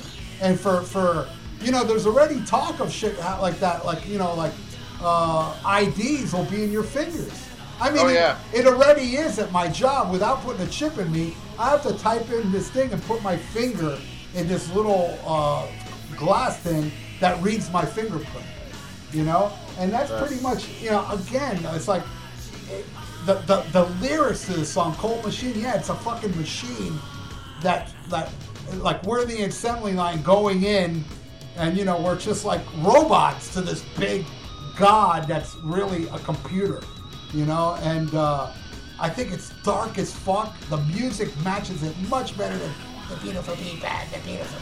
Dude, that shit's. I'm sorry. I don't like Marilyn Manson at all. At all. I don't like him at all. Never did. And I unfortunately saw Marilyn Manson and the Spooky Kids way back at Churchill's when it was just Marilyn Manson and a drum machine. And and then my favorite band back then was in Boogalard, which featured Gordy on rhythm guitar, who turned into Twiggy. And I'll never forget when my friend said, hey, Gordy left in Boogalard and joined in Marilyn Manson. I'm like, what the fuck's wrong with that guy? He left the band that's going to become huge to this guy is never going to pass anything? What is that wrong? There's a lot of people that love Marilyn Manson. There's a lot of girls I know that worship that guy. And they're awesome chicks. And there's awesome people that love Marilyn Manson. Again, I love Marilyn Manson. And then there's you that likes Marilyn Manson. But you see, here's the thing. Here's the thing. The point of the matter is that all you fucking idiots are getting upset with me. Dude, I like you. I just don't like the artist. I like bands, I hate bands, not fans. So Marilyn Manson to me has always been a fucking idiot, a jerk off, a fucking guy that just does everything for fame. And let me shove shit up my ass to get a reaction. Oh, let me do this to get a reaction. Alice Cooper never had to do that. Alice Cooper kept it like menacing, like the superhero. It was kind of staged. It wasn't. But Marilyn Manson's like, okay, let me see what I can do to get into the headlines and shit like that. You know, he tries too fucking hard. His music is abysmal. I'm sorry. Fuck Mechanical Animals and Portrait of a Family. Even though that one song was okay, Sodomy and Cake, that was okay. See, I can admit, you know, Sodomy and Cake was okay for him. White trash, get down on your knees. Time for cake and sodomy. Yeah, you see, I mean, again, I can appreciate a U2 song that I can't stand. I can appreciate some songs from artists I can't stand. So, you know, I'll tell you as it is. I can't stand Marilyn Manson. I've known him back in the club days, and there was many times Marilyn Manson would open for bands or headline over bands where I would actually go to the show and leave before he would go on. Because I've seen enough of it. I saw it 2 or 3 times and I was like, okay, enough of this shit. And yeah, the time I saw him without the drum machine, he had to show off his little wiener, which was not cool. So Alice Cooper took what Marilyn Manson did with Beautiful People and made it fucking dark, killer, and authentic to my ears. Maybe not your ears. Maybe you all, you know, are ugly motherfuckers that want to feel beautiful. I don't know. But all I know is Marilyn Manson tapped into, he's a genius, and I'll give him that, he's a fucking genius. He tapped into the deprived and emo, ugly ass people and really hot chicks too. I mean, you wouldn't believe the amount of hot chicks that love Marilyn Manson. It's mind blowing. Well, what's funny is I remember when Portrait of American Family came out, and I just, I saw the cover and I was like, this might be something I'm into. Because I was always into, like, shock rock kind of shit. And a buddy of mine worked at a record store. He goes, no, don't get it. It's fucking horrible. It's horrible. You know, and then I heard the single for Sweet Dreams. And like, that's kind of cool, kind of different. And then when they blew up with Antichrist, it was his fans that turned me off at first. And I was like, oh, God, these kids with lunch boxes. And I'm like, oh, this is so fucking gay. This is terrible. But I decided to go see him live because I ended up buying the album. I was like, what the fuck? And I really dug it. Once I saw him live, like, I'm not talking about with the drum machine. I'm talking about when he was big. Man, it totally changed everything for me. And then slowly I started taking other people who hated him. Like, come on, you got to go see it live. Everybody I took to go see him live ended up becoming a fan. You know, the big day. I still say the greatest show I've ever seen was the Mechanical Animals tour. As far as seeing a show, amazing. All right. Well, I saw Antichrist Superstar for free, and it sucked. But visually, it was kind of cool. I came out in the stilts, and the little podium and all that shit. But musically, it just doesn't speak to me at all. Yeah, but no, I can get that though. To an extent, I'm the same way as you. I mean, I can disagree with anybody on anything except fucking Samuel Horatio Hagar. Now I hate the band, I hate the fans, I hate all you motherfuckers. But other than that, hey, if you don't like Manson, I get it. Hey, that's fine. I ain't gonna lose no sleep. Ain't gonna bother me. But you like Sammy Hagar, then we got a fucking problem. Well, I'm different than you to an extent because sometimes, man, I have to agree with you, man, because some Sammy Hagar fans, I mean, all I have to do is, some guy will write on Facebook, Sammy rules, and then some other guy goes, Sammy sucks, and then I'll join in going, yeah, I don't like Sammy either, and then that guy has to attack me. I go, dude, I didn't say shit to you. What the fuck? So yeah, for the most part, Sammy Hagar fans do suck. And we have our mutual acquaintance online that actually admitted to me that he was very bothered by me not liking Sammy Hagar, that's why he got banned from our page. That's why he constantly says on his podcast over and over again how he loves Sammy Hagar, because he really does feel like by him saying all that shit is him getting back to us not liking Sammy Hagar, which is the epitome of a lot of Hagar fans I experience online. They're just fucking retarded, man. And it's not, it's like you can be a fan of any other band and act that way, and I'll still feel the same. That you're a putz, you're a dickwad. Fuck you. He should be the poster boy for Sammy Hagar fans. I mean, seriously, like the next Sammy album should have him on the fucking cover, because that's all the motherfuckers rolled up into one. All right, well, that is our opinion of this album. Released June 6, 2000. Once again, like we said, produced by Bob Marlette, and man, it really is. I don't know if you could say forgotten, because people would have to hear it to forget it.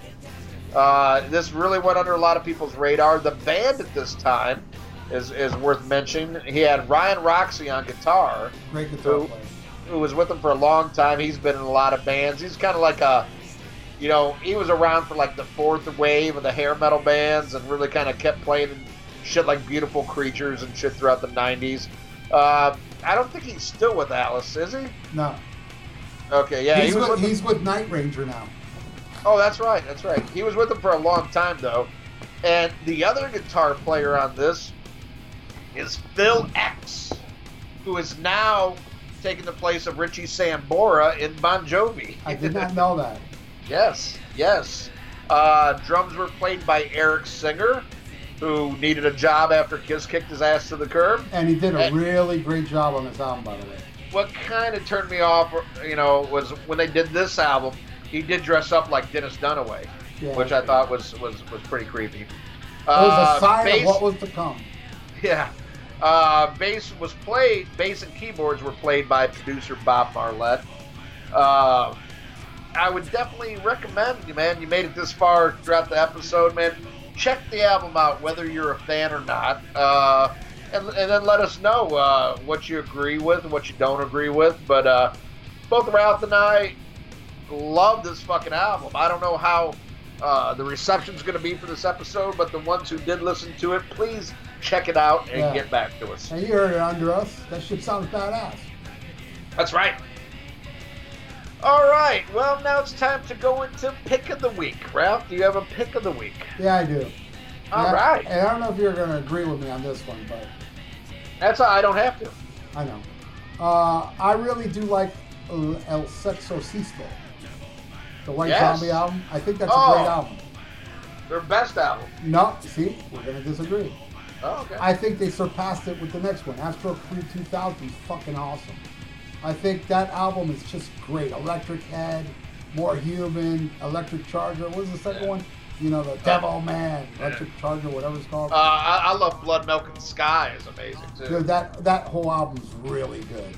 And I think they I know it wasn't their second album because the first one's like unheard of. But Right. you know, I guess you can't call it they stumped the sophomore jinx, but boy, to me they surpassed El Sexorcisto. There was a lot more put into this album, and I think it's a great fucking album. That is my pick of the week: White Zombies, Astro Creep 2000. Nice. Well, I mean, I do love the album. No two ways around it. I prefer Le Sexorcisto, but man, they're both great. Can't go wrong. Way better than his solo shit. That's for damn sure. That's where you lost me. And my pick, I know you're gonna hate because it's Marilyn Manson. Yikes. And the album I'm picking is one. Sometimes this is my favorite, sometimes it's not, but I think it's a great starting point. If you're not a fan, because I think it mixes a lot of different genres, and that's Mechanical Animals. I mean, there's some shit that would have sounded, would have fit in perfect with Antichrist, and then there's also some very Bowie-esque type shit, some glam rock type shit, and just some weird out, tripped out shit. I think it's a great album, and so calculated. Yeah, I can see where you're going with that, but it worked. And the main thing with me is the music. I love the songs. I love every song on that album. And I do like that it's all over the place. Because, some bands can do, the AC/DC and some can't, So I like that there's all kinds of different sounds. And in fact, anything, the album we just reviewed, if there's any bitch, it's too much of it sounds the same musically. Where Mechanical Animals is all over the place, and I think it's a fine album. All right, well, now we go into Fan of the Week. And Fan of the Week this week is Chad Rivera. Chad is, I'm not exactly sure how new he is to the page, but he's new on my radar. But I keep seeing him posting, and that's what I always ask for you guys, man. If you're going to join. We've had so many people lately join the page. Record numbers. I've never seen this many people all at once joining. But again, you get people who just join and then never come back. Well, Chad's not one of those. He keeps posting, and very proud. Chad, you are a Fan of the Week. Make sure you keep spreading the word about the show. Tell your friends, tell your enemies. Chad, you are our Fan of the Week. All right, cool. All right, let's get to the plugs. Listen to The Rock Show with Gully and Joe. Go to all the W's, Gully, GULLYANDJOA.UK, 8 p.m. UK time, 3 p.m. Eastern. The Rock Show with Gully and Joe. Listen to it. Don't be a cunt. Earpillar, the podcasting and interview news site. To keep up with your favorite bands or artists and the podcasts or interviews where they appear, go to earpillar.com to find out what we're all about. You haven't listened to Mars Attacks podcast? What are you waiting for, man? Host Victor Ambrose brings you all types of hard rock and metal-based podcasts. You'll find everything from music-based episodes, interviews, to series such as Ultra Sexy Classic Album Series, where some of your favorite musicians, producers, journalists, and show hosts comments on the albums that push the evolutionary chains of hard rock and metal. Get with it and go to MarsAttacksRadio.com to find out more. Have you developed paralysis from trying to choose a movie on Netflix? Of course you have. There's too much garbage on Netflix to sift through. So join us on our podcast, We Watched It For You. We watch a bad movie every week and try to determine its watchability.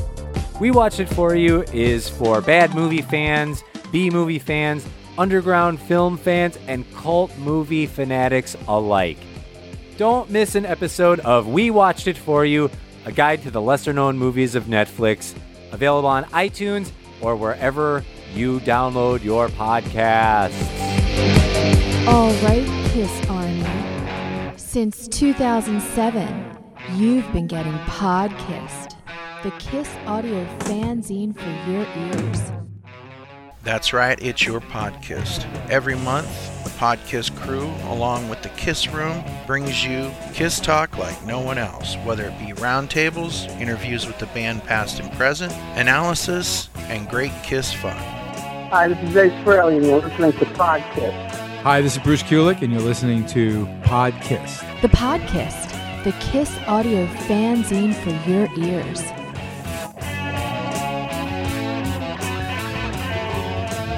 Hey everybody, I'm Aaron. And I'm Chris. And we're from the Decibel Geek Podcast. And if you love this...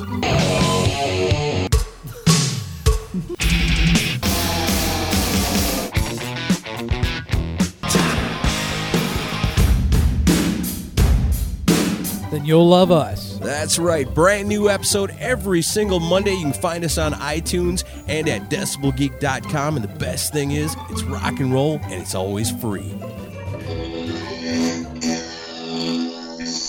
Music's most diverse podcast, starring Luke Innes, Greg Synth Bootlegs, and Mr. T from Germany. New episodes released every Saturday on Podbean, Podcast Addict, and iTunes. The true alternative podcast. All right, well, if you enjoyed this coop-tastic episode, and we know you did, even you, Justin Childers, quit fucking whining. Brutal Planet. That's what we call your mother's ass, because you can see that shit from outer space. Ouch! Yes! But anyway... Don't talk about his sister that way. She's my sister. She's my mother. She's my sister. She's my mother. Watch Chinatown, you fucking kids. Wow. Anywho, come back next week when the other half, the surviving half of Wham, Andrew Ridgely, joins us with his new George Michael, Bobby Blotzer. You mean Bobby Blotzer's going to be like the lead singer now? Well, he's never going to dance again, and he's never going to play for Rad again, so he's got to do something. That's next week on the Rock and Metal Combat Podcast. Wake me up before I go blow at a guy at a man's toilet. Rest in peace, George. I heard the men's room's going to be his mausoleum now. But I'm being. Rest in peace. Oh, and also my condolences to all the brand new fans he made after he died. Oh, I always loved George Michael. Look, he's now my profile picture. Fucking posers. Good night, everybody.